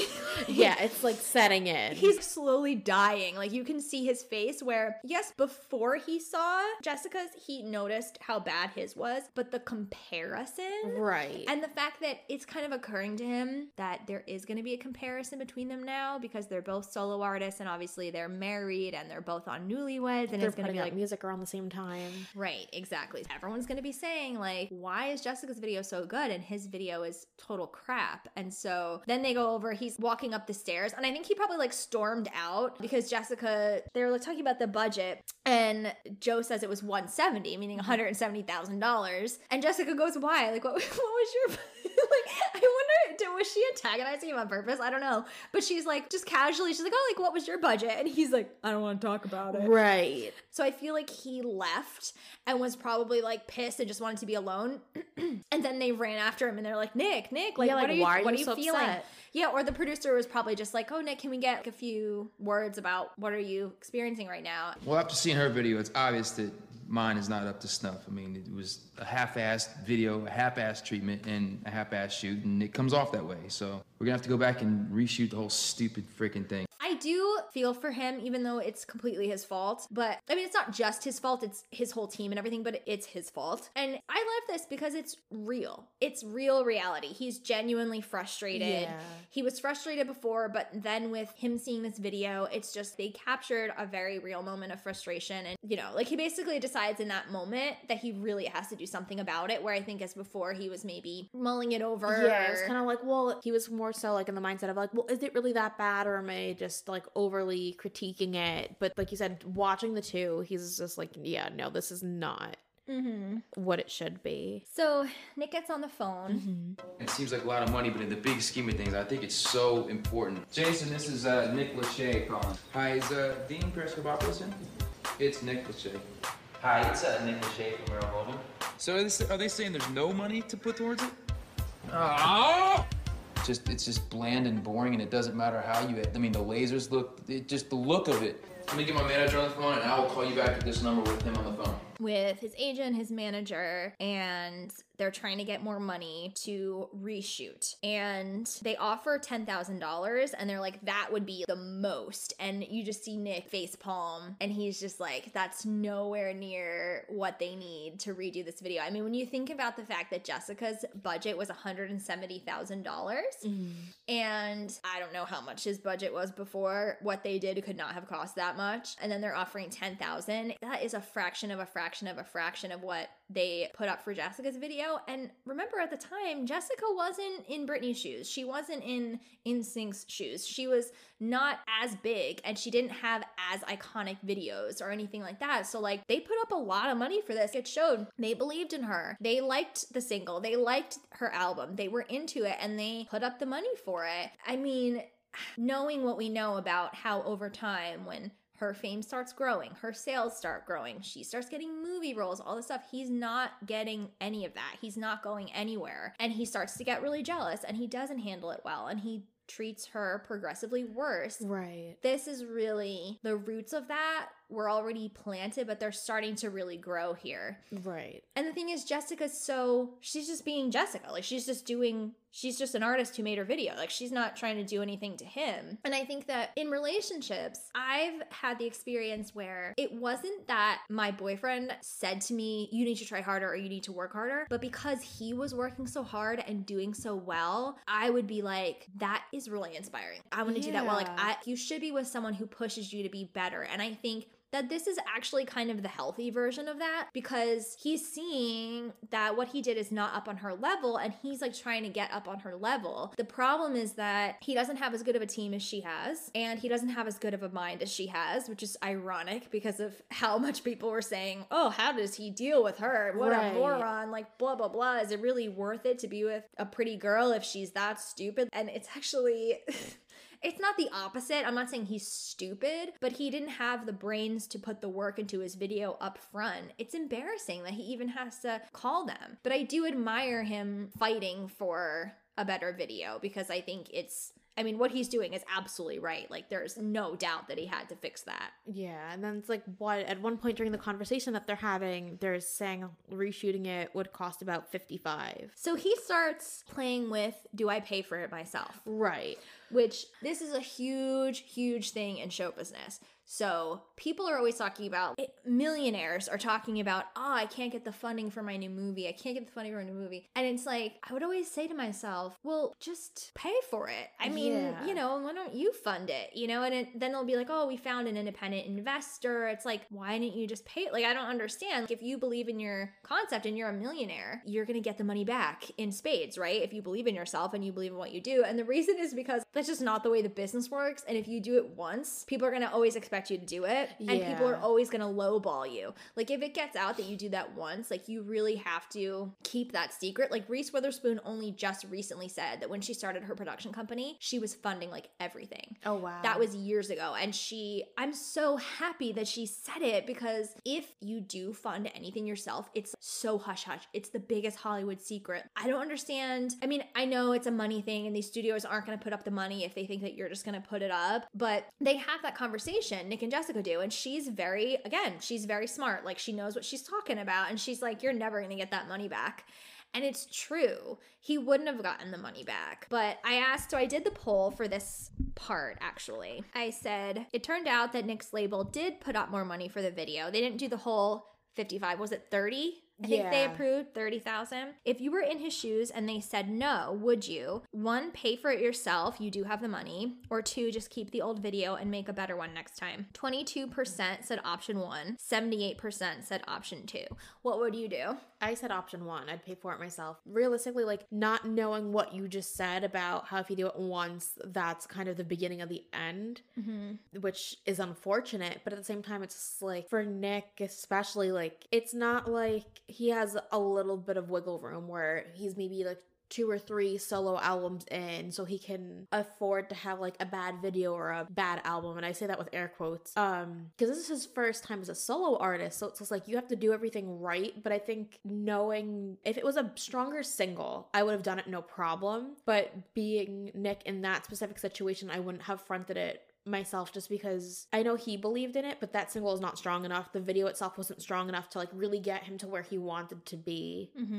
So I also would do option 1. I'm not a saver. I mean, I do this all the time with my own business. I'll be on a website trying to pick out the materials for a new like craft that we're doing or something, and I clearly see the $4.95 for 2,000 pieces thing, and then I see the $12.95 for 200 pieces thing, and I'm like, obviously I should do the first one because it's more cost effective, but look how much cuter these things are, and look what better quality it is. And when I'm sitting there with the kid and the mom is seeing these, I know I'm gonna in that moment just wish I had gotten the better quality thing, because people do notice details and people do remember, and that I think is everything. If you're in business, which being a solo artist is like being your own business. It's like having your own brand, and you have to give to get, you know, you have to put out something to get it back. I mean, he shouldn't have been in the predicament in the first place. He should have had a good video to begin with, but because he did make that huge mistake, and he's right, he's sitting there saying like, I feel like this could be major, you know, it's my first single. And in this MTV era, like, absolutely. The stakes were high. It was really huge. And with the negotiation, you just never know, because obviously like he was able to negotiate to the point where he didn't have to pay for it himself. So it's like he could have, like, that's another thing that I feel like people are always going back and forth, because they're like, I do have the money to put this up, but what if I just kept fighting? Would I not have to? And it's that kind of back and forth. And then he says that like when he gets the money, he says he had to give up wardrobe and independent publicity. And first of all, I think that's hilarious, because what wardrobe? Like, yeah. Like, what? And I know I just said, hey, you know, Jessica's not really even wearing a lot, but Rachel Zoe still made choices. It's like, yes, a good stylist leaves a mark. Right. His do not. No offense to whoever you are. But I'm not surprised that they threw wardrobe out, because I've provided my own wardrobe a million times. It's one of the first things that they will throw out if they don't have the money for it. So that makes complete sense. The independent publicity, though, I'm confused, because independent publicity means you have a smaller agency or like a freelancer. It means that you have someone who's going to spend more time on you and get you more thoughtful ways of publicity, I guess, like articles that are really getting down to the core of what your music is about. It's not just, all right, we're going to get you on Access Hollywood, then Ellen, then Entertainment Tonight. Okay, then you're going to do this spot. All right, take off your shirt. We're going to do this. Okay, now you're going to do this toothpaste commercial. Like, it's more focused and it's more intentional. He could have used independent publicity. They should have thrown out part of the travel budget. Like, Nick is such a simple guy. He can stay at the Holiday Inn. He's not going to care. Things like that, all that kind of stuff adds up. But he did seem really happy, and Jessica seemed really happy for him. It's kind of a cute moment when he does get the money. Because before then, Jessica's kind of playing devil's advocate, because he's saying, or he's like, what if this could have mattered a lot? And she's like, what if it didn't? What would you do? Would you use your own money if you had to? No. I mean, You don't have that. You will never get it back from the label. I know, but I have to At the end of the day, it's my career, you know? Is it worth it? Well, Nick, this is like playing the lottery here. I'm playing the frickin' blackjack. I know, but if I don't do it, I mean, I think the video's integral part of launching me as a new artist, you know? Whatever, Nick. Okay, I'm saying you would not, you'd be pissed if I said that. If I was gonna pay $35,000 for my video. I mean, it's my future, it's everything, that's, you know. Not necessarily. What if the video could have made a huge difference, you know what I mean? What if it didn't? She knows what she's talking about. What if it didn't really matter, you know? She's someone who they're telling her, you have to do this, this, and this because Britney's doing it, and then you're going to be huge. And then it didn't really matter. And then the next video, they're like, oh, well, you have to be sexier now. That's why it didn't do as well. Right. And it's like, I think she is already exhausted by that whole lifestyle. Yeah. And so I think she's kind of like, don't overdo it. Don't run yourself ragged financially for this because it might not matter anyway. And she also says to him, which is so true, that she's like, if I told you that I was paying $35,000 for a video, you would be pissed. Yeah, which is of course the absolute truth. It does go to show how serious he took this because he paid that maid $20 an hour. Right. And I was like, are you fucking kidding me? You know what I mean? Like, he will not shell out money. So the fact that he was considering using $35,000 of his own money confuses me that, okay, you take it that seriously and you realize how huge it is. Why didn't you just in the first place make a decent video? Yeah. He's right. Like, it could have been everything. It could have been the difference between a really big song or not. Right. I mean, when you think about Britney with Baby One More Time, they wanted her to wear something else. And she actually decided to wear a sports bra and then like pull her top up and tie it up because it's so hot where she's from in Louisiana, and she was dancing all the time. So like all the young girls, when they're dancing, they just tie their shorts up or they just wear sports bras because it's so hot that they can't stand it. And she was just like, oh, I think I would probably tie my shirt up. Right. And it's like, that made such a difference. It was the concept of the video too, but what an iconic look. And he's probably thinking along that line because with pop music, you never know what's going to hit and what's going to captivate people. And so he's probably thinking like, what if I just changed? What if Britney had done Baby One More Time but didn't have that outfit? Would it still have been big? Yeah. But that was iconic. Right. And it was that one little thing of, I don't remember what she said they wanted to put her in, but then she was like, well, don't you think I would be wearing a schoolgirl outfit if I'm at school? And then, you know, I would probably tie my top up if I'm dancing because that would be really hot. That one thing exploded. And of course, he's no Britney, but like, he's thinking along those lines, and it could have been the difference between a huge single or not, but as we know, it was not a huge single. No, unfortunately. So let's talk about what the video became. At the time, Punk'd was absolutely huge. If you're listening to this podcast, you know that. Yeah. Jessica and Nick did an episode. Jessica punked Nick. Right. It is a really funny punk. It is. In it, Jessica, I guess that she calls Nick because by the time that he gets home, you could tell they've already talked about it. Right. And she says, like, we have to be nice. Like, it's my family. So Right. she tells him that her family from Texas has just shown up in a trailer, like in an RV. It's like it's supposed to be like one of her aunt's cousins or like a cousin's cousin, something along those lines. Yes. And it's Dax Shepard with a wig and a hat. Right. And he plays that hick character so well. He's so funny. They have that little kid Ryan who was in all the punks playing his son. Yeah, so basically it was supposed to be like Jessica's second or third cousin. And Nick is completely fooled. It's so good. Of course, I'm sure you can guess, I love seeing Nick get taken down a peg. It's so good. Because Dax calls him Rick. Like at least 6 or 7 times. Yeah, to the point where Nick goes, my name is Nick. It's Nick with an N. Yeah. I mean, he handles it okay, but we do hear him like call them white trash. Yeah, like he was getting really upset. That's, it doesn't put him in the best light, but also like he could have been worse for sure. Yeah, he was handling it pretty well. Like he was obviously frustrated, but it was funny because Dax, he'd be like, oh yeah, like we're not trying to put you out too much. Oh, but can you get us some extension cords? And we just need a hose. We just need a hookup over here. Right. And it kind of goes back and forth. And then it's really funny because one of the scenes, Ryan, who's playing the son, Nick is arguing with Dax, and Ryan's like, oh, should I sing for him? Should I sing for him?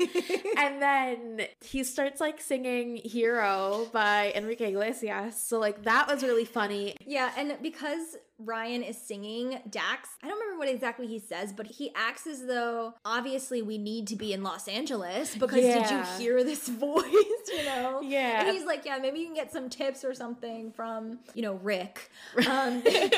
And they start talking about how maybe they'll just loan them some money. And to Nick's credit, like, he was pretty upfront about that right away. He's like, maybe we can help you out financially, but like, you can't stay on our on this property because we don't own where you are. That's our neighbor's property. And they get into that, and then they're just trying to figure something out. And Nick keeps going like inside and outside and inside and outside. And then Dax just yells across the yard, "Are you getting the checkbook, Nick?"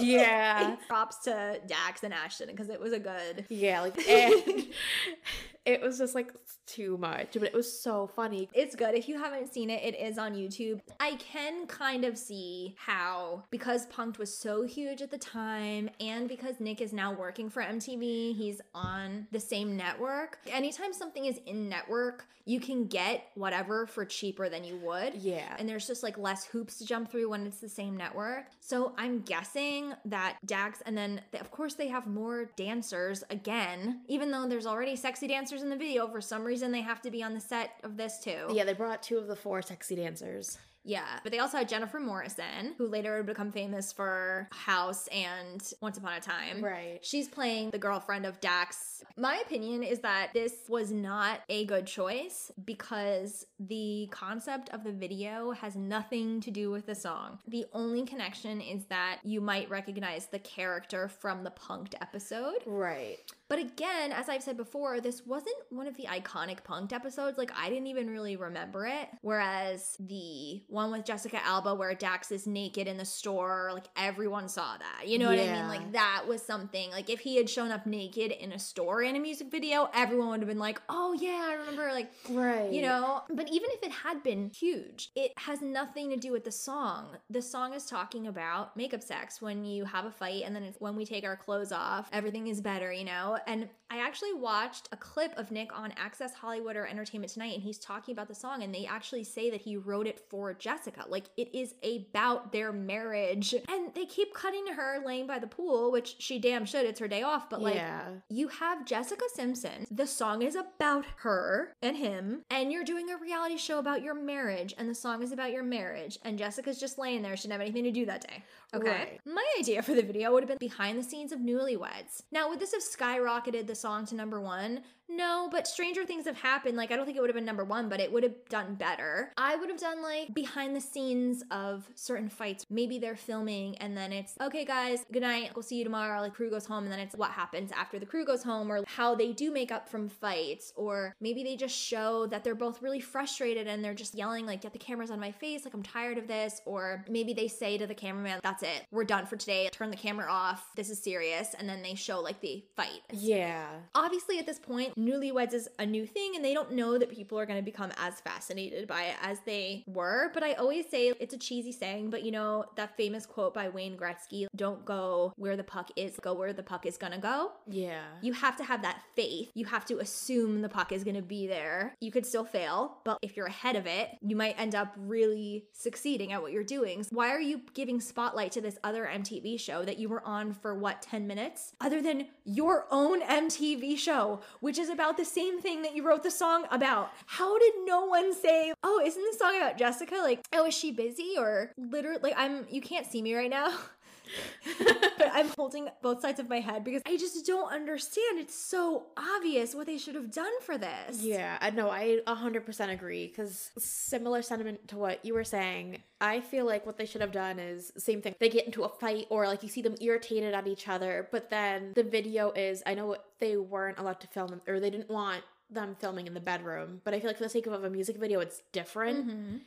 But then maybe showing like Nick throwing rose petals everywhere, something kind of romantic-ish, and then like showing like maybe nothing like too controversial, but having Jessica there, and then he's like kind of pulling down her tank top straps or something where it's like not too out there, but it's on the sexier insinuating. Yeah, because the song is about makeup sex rather than Dax Shepard in a trailer and then a TV with Nick's music, like half the music video, and then the the other half that, because like you're watching some of the music video that you're seeing in the TV that Dax Shepard is watching, but then you're watching Nick go over to him. The dancer's like trying to teach him how to dance and like pose and things like that. And it's just like, what does this have to do with anything? Like Nick is the pop star and this guy is just some guy, so he's trying to teach him how to dance sexy with girls. Right, but it's like, how do they get to your house? Why? Like, if you did not watch Punk'd.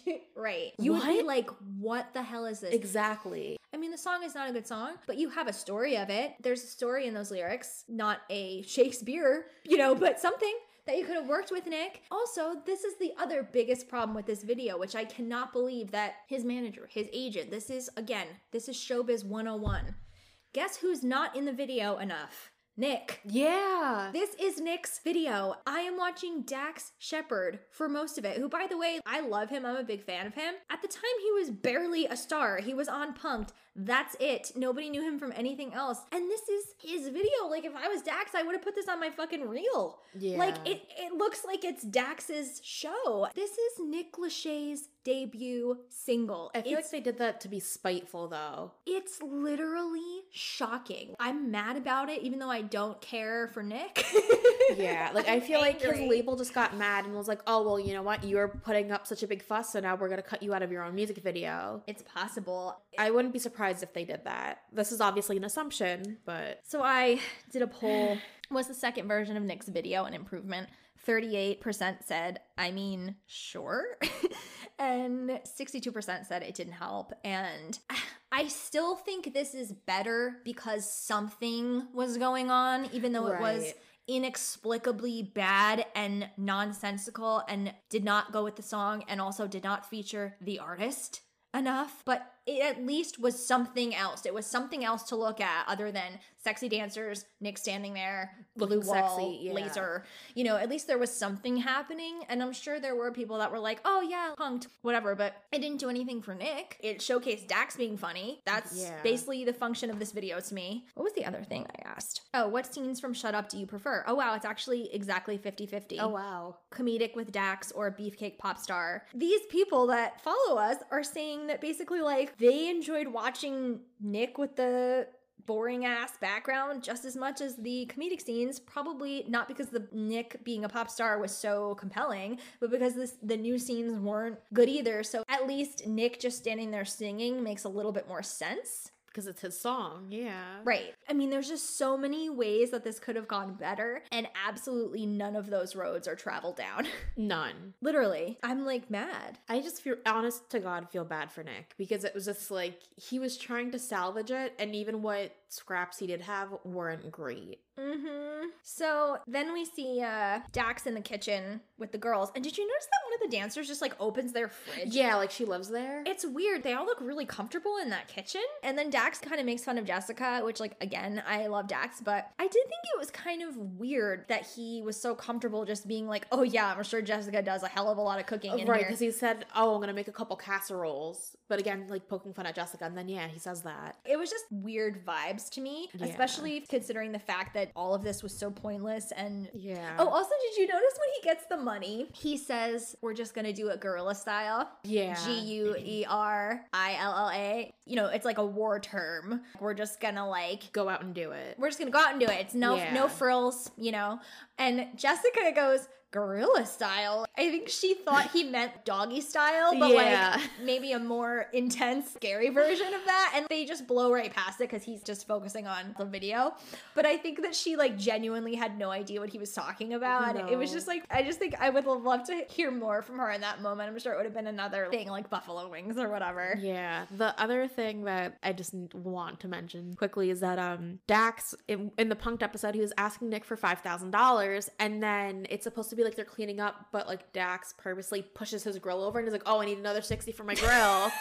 And Nick's like, no, I'm not gonna give that to you when like I just saw you do it. And he's like, oh, well, you're rushing me, so Yeah, I just had to mention that because that was one of my favorite moments from that Punked episode. I mean, I do give him a lot of credit for that because he was in The Groundlings. I love his podcast, Armchair Expert, and he talks about his life in detail, so I know quite a lot about him. When he moved to California, he was in LA for 9 years before he got punked. So he really hustled. I mean, any of us can tell you, like, I'm also a company member at it's not as big as The Groundlings, but like that's the idea that it someday will be. And like the fact that he was in The Groundlings for I think he did it for 7 years. He really spent so many years not getting anything, not booking anything, and just performing on the Groundling stage and being part of the Sunday Company, which is the goal. That's what you want to be in, is the Sunday Company. And you can also get kicked out of the Sunday Company as well. And that doesn't even mean, oh, you're horrible. It just means you've been in it long enough and we want to bring new people on. Right. You're not one of the stars of it, and we can do without you. It's not the most flattering thing. And he was in it when Melissa McCarthy was in it. Oh, wow. And he spent a lot of time there. It's just so funny to think that they were looking for improvisers for Punked. So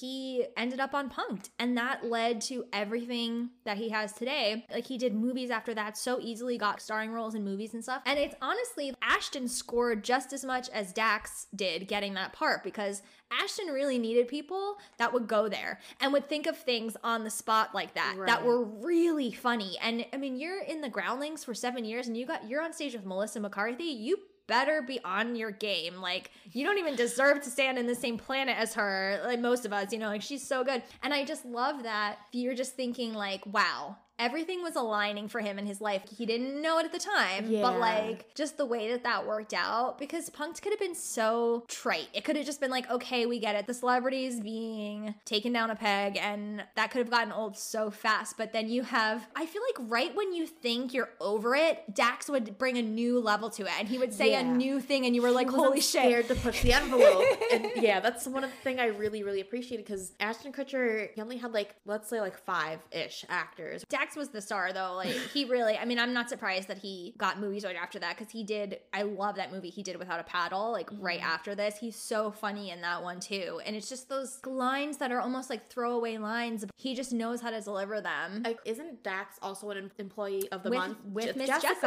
Yeah. So it's just full circle. Yeah. So then they get the cut of this new video. Jessica, once again, is just watching it. She doesn't really, I mean, she's not like, oh my God, this is so funny or anything. Nick is cracking up. He's clearly pleased with himself. Yeah, he's a lot happier about it. And he said that redoing this was like pulling a rabbit out of a hat. So I also asked on our Instagram at Ashley and Jessicast, if you're not following us, we want you to participate in these polls. Yes. We do them before every episode now. What is more interesting to watch? Behind the scenes of pop star life or Nick and Jessica normal life moments? 32% said behind the scenes of pop star life, and 68% said the normal moments. Which one did you say? I don't think I voted because I think it really takes both to make this show. Yeah. I love seeing both. As I said, as a kid, I was definitely more fascinated with the pop star stuff because I so badly wanted to work in the business, and my dad would not let me because he was like, children shouldn't be working. Like, you should be playing outside. Stop. That's like, I wanted to be a child star and I couldn't. So seeing anything like that, just, I used to love when they would, I mean, MTV Diary was my shit. I'm so mad they didn't do a Jessica one. Ashley's first season where she's making her album and it's like behind the scenes of all this, I was like, the heart eyes emoji come to life. Like, I still find it really interesting. I really do. But I like the normal life stuff too. The episodes I like the most are the ones that are kind of cut between both things. You know, because it's interesting to see how all that stuff kind of weaves together. Because I think we think of celebrities as on a pedestal. When you see them go somewhere and do something that was huge, or you see them go to an award show and then they fly to Texas or whatever, it's just like you kind of do get the feel of what that might be like. And I think that's interesting. Yeah. So should we get into our fashion segment? Yes. It's all about fashion. It's all about beauty. This is fun for me.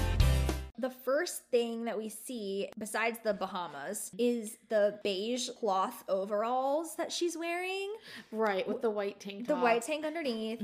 And this was one of those outfits that was very unique to this show. Like, people didn't really dress like this. It wasn't trendy. But do you remember when Trisha Paytas wore this outfit? So she has this guy that makes outfits for her. And she copies a lot of famous, iconic outfits. Oh, okay. And so she just had this outfit made to wear to like the airport when she was going somewhere. I don't remember where she was, but I used to watch her vlogs. semi-religiously.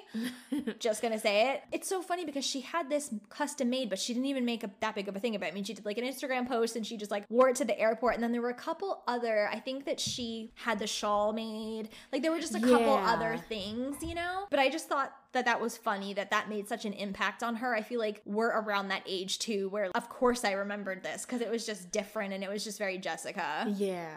Not my favorite outfit though. I feel like she pulled it off. Yeah, it's nothing like, special. Yeah. So when they're on the way to Jessica's video shoot, they're both wearing tracksuits. So Nick has his light blue Jordan tracksuit. They look good. They do, and they look comfortable, which is, I'm just all about comfort. So Jessica, has her hair in a bun and she's wearing, I guess like a nude color is the best way to explain it. Like tracksuit.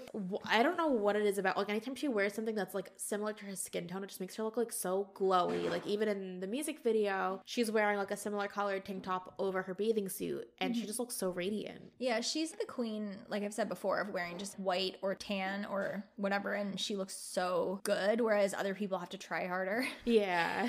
But I feel like anytime I wore these tracksuits, which like I had a couple of them and I wear them to school, like I felt so fly because of like because of the show. I was like minimal effort, but like you just look so put together. That's the thing that was so great about them, is especially because they were so in, so it was also kind of like a status thing. Like I have a juicy suit. Yeah. Especially if you were at a super elite level and you had multiple different colored tracksuits, you could mix the tops and bottoms, but it still had like juicy on the butt or like the little J zipper. Yes. So, but yeah, I usually like stayed away from the stuff on the butt because I felt like adults in my life were like, you're not gonna wear something that says juicy on the butt. Yeah. This is me at like 12 thinking I'm cool.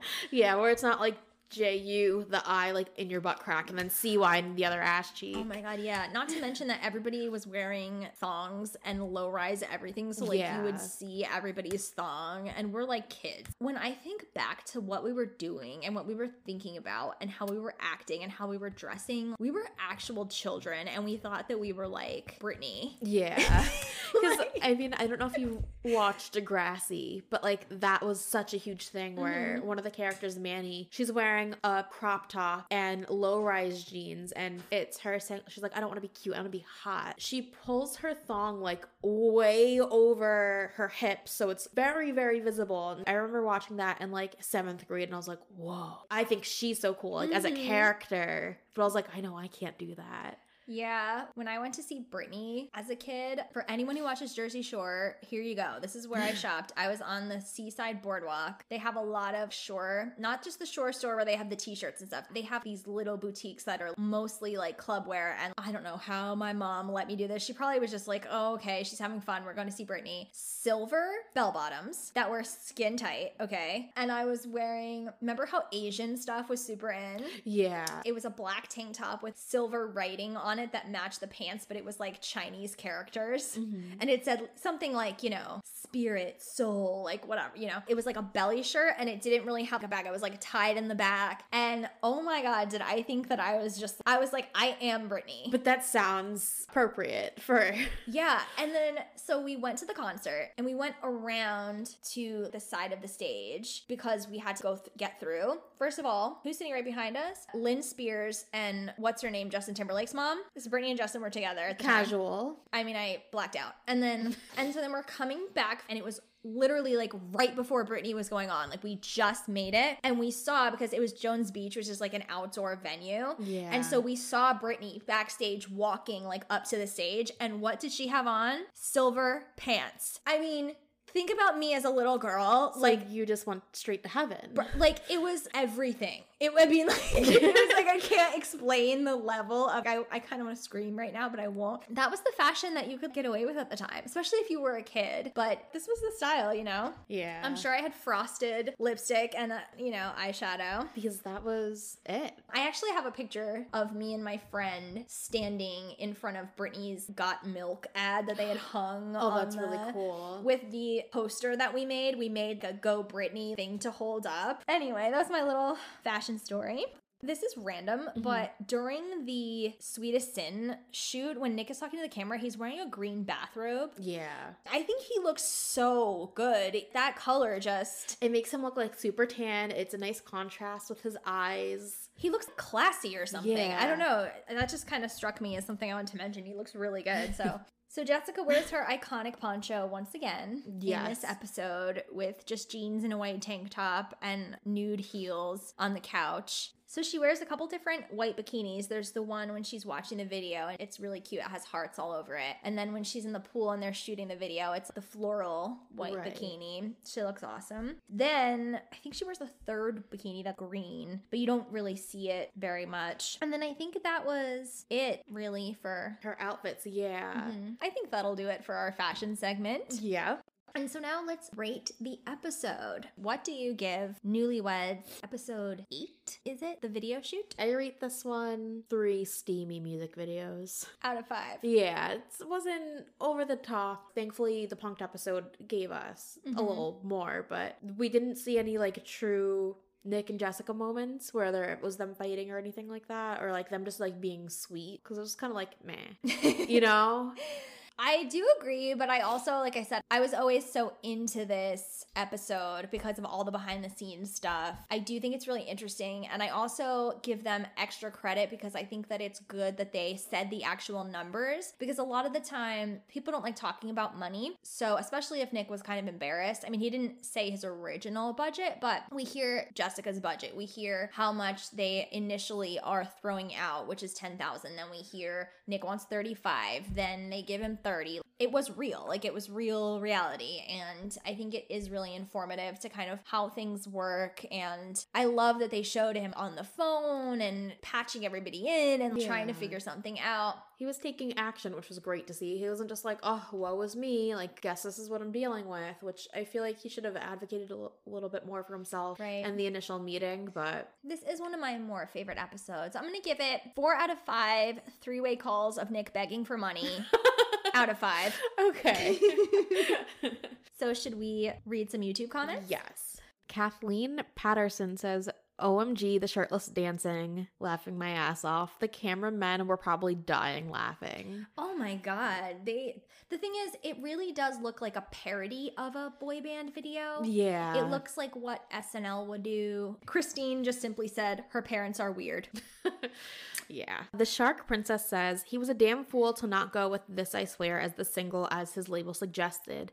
It was the theme of the show. Ladies don't want to hear Shut Up. And then someone responded to that comment and said, yes, sometimes labels are right. He really dropped the ball with that decision. Yikes. Which, unfortunately, like, I do agree with. Labels can be really just money, money, money. Right. But it's interesting that some people call, like, the label the soulless one, and why can't they just listen to the artist? But if you think about it, the label let him make his artistic decision of picking Shut Up, but then he did these 2 videos that were, like, not at all connected to the song. Yeah. If you love the song so much and you're so confident about it being your first single, you don't have any good ideas for the video. I mean, I feel like when I listen to music, just not even trying to do anything, I start imagining what the video would be. Sansevieria says, I think his first solo album wasn't really him. He was trying to find his place in who he wanted to be. He must realize he is a ballad singer mostly, and if he wants to get funky with it, it has to be right. Similar to Janet's first albums, she needed to find her way too.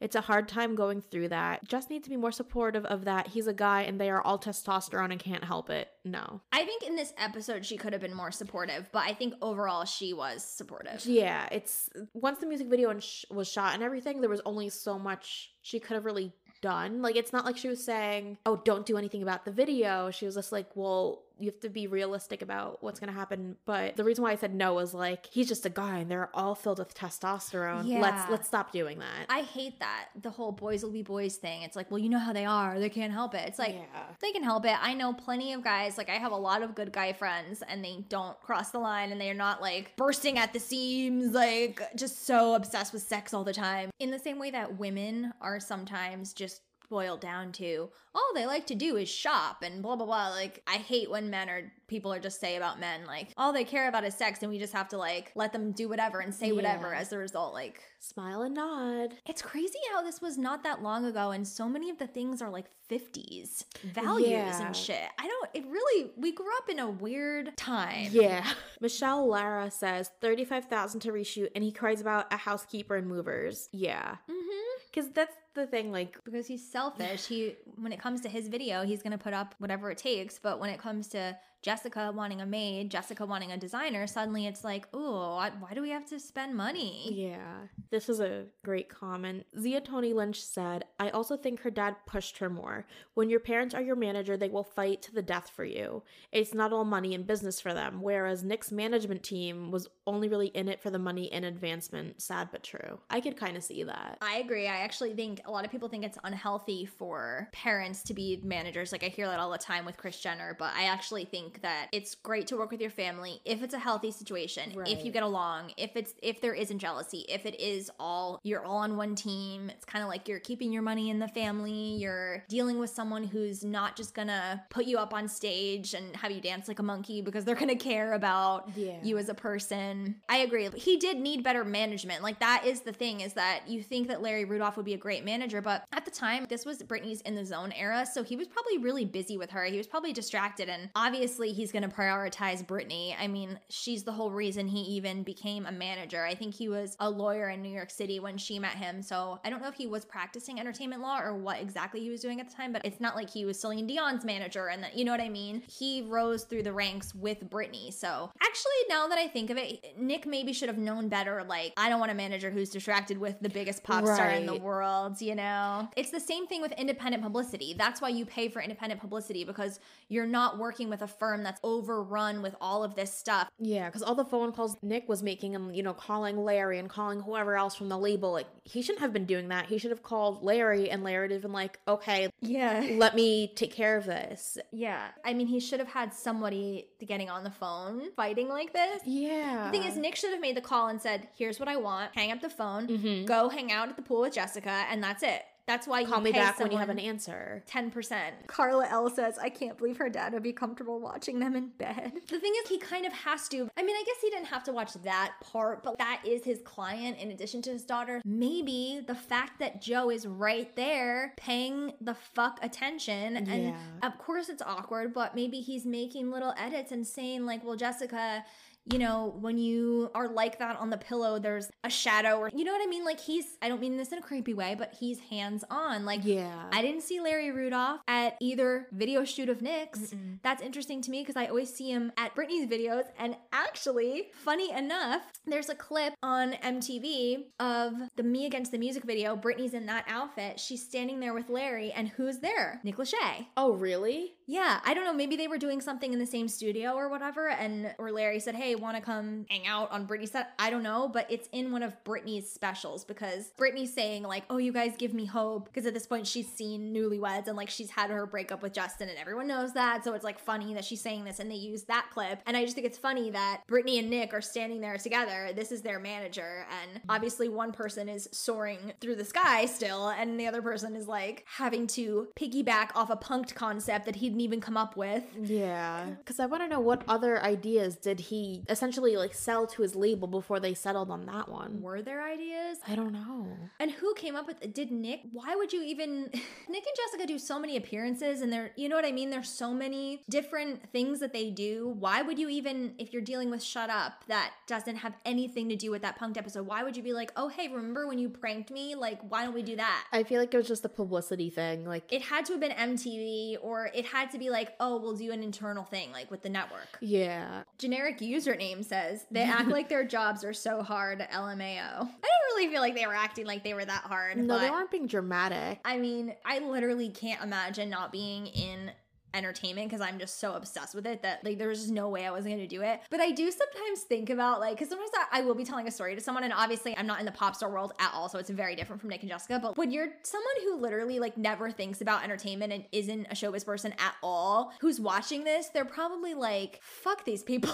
You know what I mean? They're probably like, who cares? You know, because when you're doing a really hard job and not even something like obviously hard, like working construction, but something that doesn't even seem that hard, but you're in the same four walls every day, or you're getting tired of this and that. It must seem so ridiculous to watch this. Where, someone could easily be like, oh, you were cold in the water, but you were at the beach all day, boo-hoo. Right. I don't think of it that way, because it's still work. Yeah, it's still work. And as someone who does have like a successful entertainment career, but is nowhere near like Jessica's level, I mean, I would do that every day to have 1/16 of her level of success. Like, I would freeze my ass off for 12 hours a day. Yeah.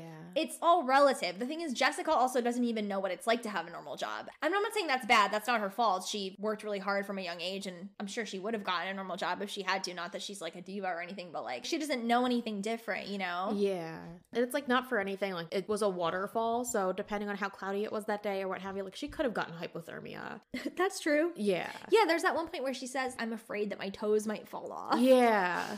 So we just paused the recording because I saw a couple comments about how you can hear Jessica doing business on the phone while the edits make it look like she's laying out and Nick is on the phone working. She was everyone's meal ticket, then got made fun of for not being a perfect housewife. She had a lot on her plate very young and wasn't protected but exploited. 100% true. Right. So I kept seeing these comments, so I went back and listened, and it's very hard to hear, but while Nick is calling all of the people that he needs to get in touch with for his money, you can hear Jessica's on the phone. I can't make out exactly what she's saying, but I heard her talk about ideas and like feeling comfortable doing different things. So they're cutting to her like she's just laying around all day, and she's working too and busy too. So that's just another example of the editing tricks we're always talking about. Yeah. The only reason why I'm reading this is because everyone started attacking the OP, the person who posted this comment. But they said, imagine having a wife who only sings, shops, and tans. I hate her for only worrying about her appearance. She's so gorgeous, but she could have tried to focus on being a wife. So, like, everyone's just like ripping into them. They're like, what are you talking about? Like, what does just being a wife mean? Like, of course. And also, she was 22 years old. Yeah.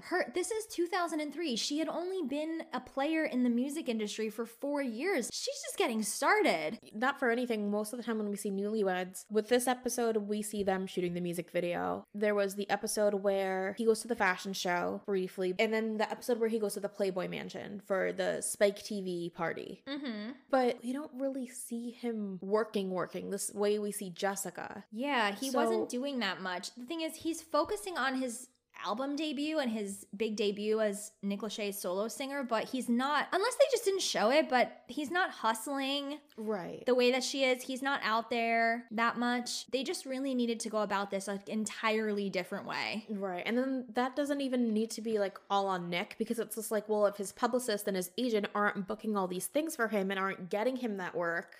Right. This is why you have a team. Right. I wonder if this still bothers him, actually, because when you think about how big Newlyweds became, that is such good publicity, and it's publicity you're getting paid to do. Right. They said they didn't get paid that much for this, but I'm sure when they renegotiated for season 2, they did. Yeah. So it's like, it's not even free promo. You're getting paid to do this show, and it's promo on top of that for whatever else you want to do. I mean, it's kind of like the perfect thing. That's like, you know, some people would dog the Ashley Simpson show and say, like, this whole thing is just a commercial for her album, and it's like, yeah, it's supposed to be. They're not trying to fool anyone. It's like, this is the making of her album, so if you like what you hear, then buy it. Yeah, it's not like it's real world where it's like, oh, we're just kind of following you guys around, you know, in your house and like whatever job you're working. Like, yeah, like, no, she's not having her privacy invaded for her health. She wants to sell you an album, but like, it's not like she's a just fake artist or something. Like, she really, we see her like writing the songs, and they're truly great songs to this day. I love Autobiography. As we've said, like, I still love it even now as an adult. It's not just like a teen angsty album. No. There's moments of that, but the lyrics are so good. And I wonder if Nick was pissed that maybe they didn't even, I don't know, did they film him in the studio? Did they film him writing songs? If I was Nick, I would have been pissed if I saw the Ashley Simpson show, and I would have been like, oh, that's what I could have done. But who knows? Like, we have no idea what happened behind the scenes. Maybe Nick did see that and was like, oh, for my next album, like, I want them to follow me around and things like that. Because I do remember that that there was an MTV special when Nick came out with What's Left of Me. Right. And I think he also did like behind the music. I remember watching all that stuff because he was talking about Jessica a lot. Meanwhile, Jessica was barely talking about him at all, and none of her songs on her follow-up album were about him because she has class. And she wasn't going to use her divorce to make money and get more fame because guess what? She didn't need to. She was the breakout star of the show. Anyway, I think that's going to do it for us. Yeah. I'm sorry, Nick fans. I know you're listening. I know some of you are out there. I don't think there was anything said that was like vicious. You know, I'm not being vicious. It's just true. I could say things in a nicer way. I could, but he's not going to listen to this. It's the Ashley and Jessica cast. If I thought he might hear this, honestly, I probably wouldn't be as rude because I would feel bad. If I saw him the way that I sometimes see other people like that at events and he came over to me for whatever reason and we were talking, I would obviously be nice to him. You know what I mean? Like, I don't hate him. It's not personal. And I'm also doing it for comedic effects because I want this to be an entertaining podcast. He's just an easy target because he treated somebody, and I'm not trying to put Jessica on this god pedestal, but he was lucky. He had the privilege of being with a genuinely good-hearted, sweet, yes, smart, talented, good family, like good values, kind person, caring person, not to mention absolutely gorgeous. And he didn't know what he had. He didn't respect her in the way that he should have. And this is the Ashley and Jessica cast. This isn't like whatever, you know? I feel like he has it coming. Yeah, it is, but it's also like, but we fully acknowledge that we are dissecting, let's say, like anywhere from 15 seconds to like 2 minutes of only what we're shown. Right. Like, we acknowledge, hey, there might have been something that happened before or after that we don't know, we don't see it. So it's not like Nick is Satan and we just like send him death threat. Like, that's not. No. We wish the best for everybody. Yeah. I think it's going to do it for our episode this week. I think so. Next week we'll be back. Is it Jessica's birthday? I believe so. Ooh. Oh my God. I can't wait to talk about that. I have a lot to say about that too. I know everyone's shocked that I would have a lot to say about something. Tune in again for us to talk for 2 hours about a 20-minute episode of something that probably wasn't meant to be dissected, but will be once again. Thank you guys so much for listening. Thank you for listening, and we can't wait for you to hear from us next week. Yes. I do want to say thank you. Like, we do love you guys. I think it's so hilarious that people actually like listening to me go on about this stuff. It seems as though all my years of obsessing is actually paying off, even though we don't make any money for this, but I'm sure someday we'll be making millions from it. So yeah, it's just like amazing that, yeah, you guys get to grow with us and we get to know you better. And I love all the messages you guys send us, by the way. Yeah. Sometimes you're talking to Jolie, sometimes you're talking to me. Actually, you know what's funny? I noticed that you always type in lower cases. Like, you never use uppercase. No. So I just like type normally. So you can, no, I don't mean that in a rude way. I just mean yeah. I type the normal way, like whatever. But that's because you do more business for your other business. So like, yeah. But you can tell who you're talking to. Yeah. I usually use purple hearts also. Yeah. I use more emojis than her. Like, she's more calm. She's a Cancer and I'm always 10,000 emojis. I need you to feel the emotion with the emojis. Right. So that's how you can tell the difference between us, if you're wondering. Or you could ask. We don't care. It's not a secret. It's not a big deal at all. Okay, so we will see you guys next week. Yes. And don't commit any sweetest sins, I guess. Or I don't know. Or do. I was trying to think of something to say and it backfired. So anyway, goodbye. Bye. Bye. Thank you for listening to the Ashley and Jessica cast. Please don't forget to rate, review, and subscribe to our podcast. Make sure you tell all of your friends who still cannot stop playing Autobiography. We feel that. Follow us on Instagram at Ashley and Jessicast, on Twitter at Ashley Jessicast, and send us an email at ashleyandjessicast@gmail.com.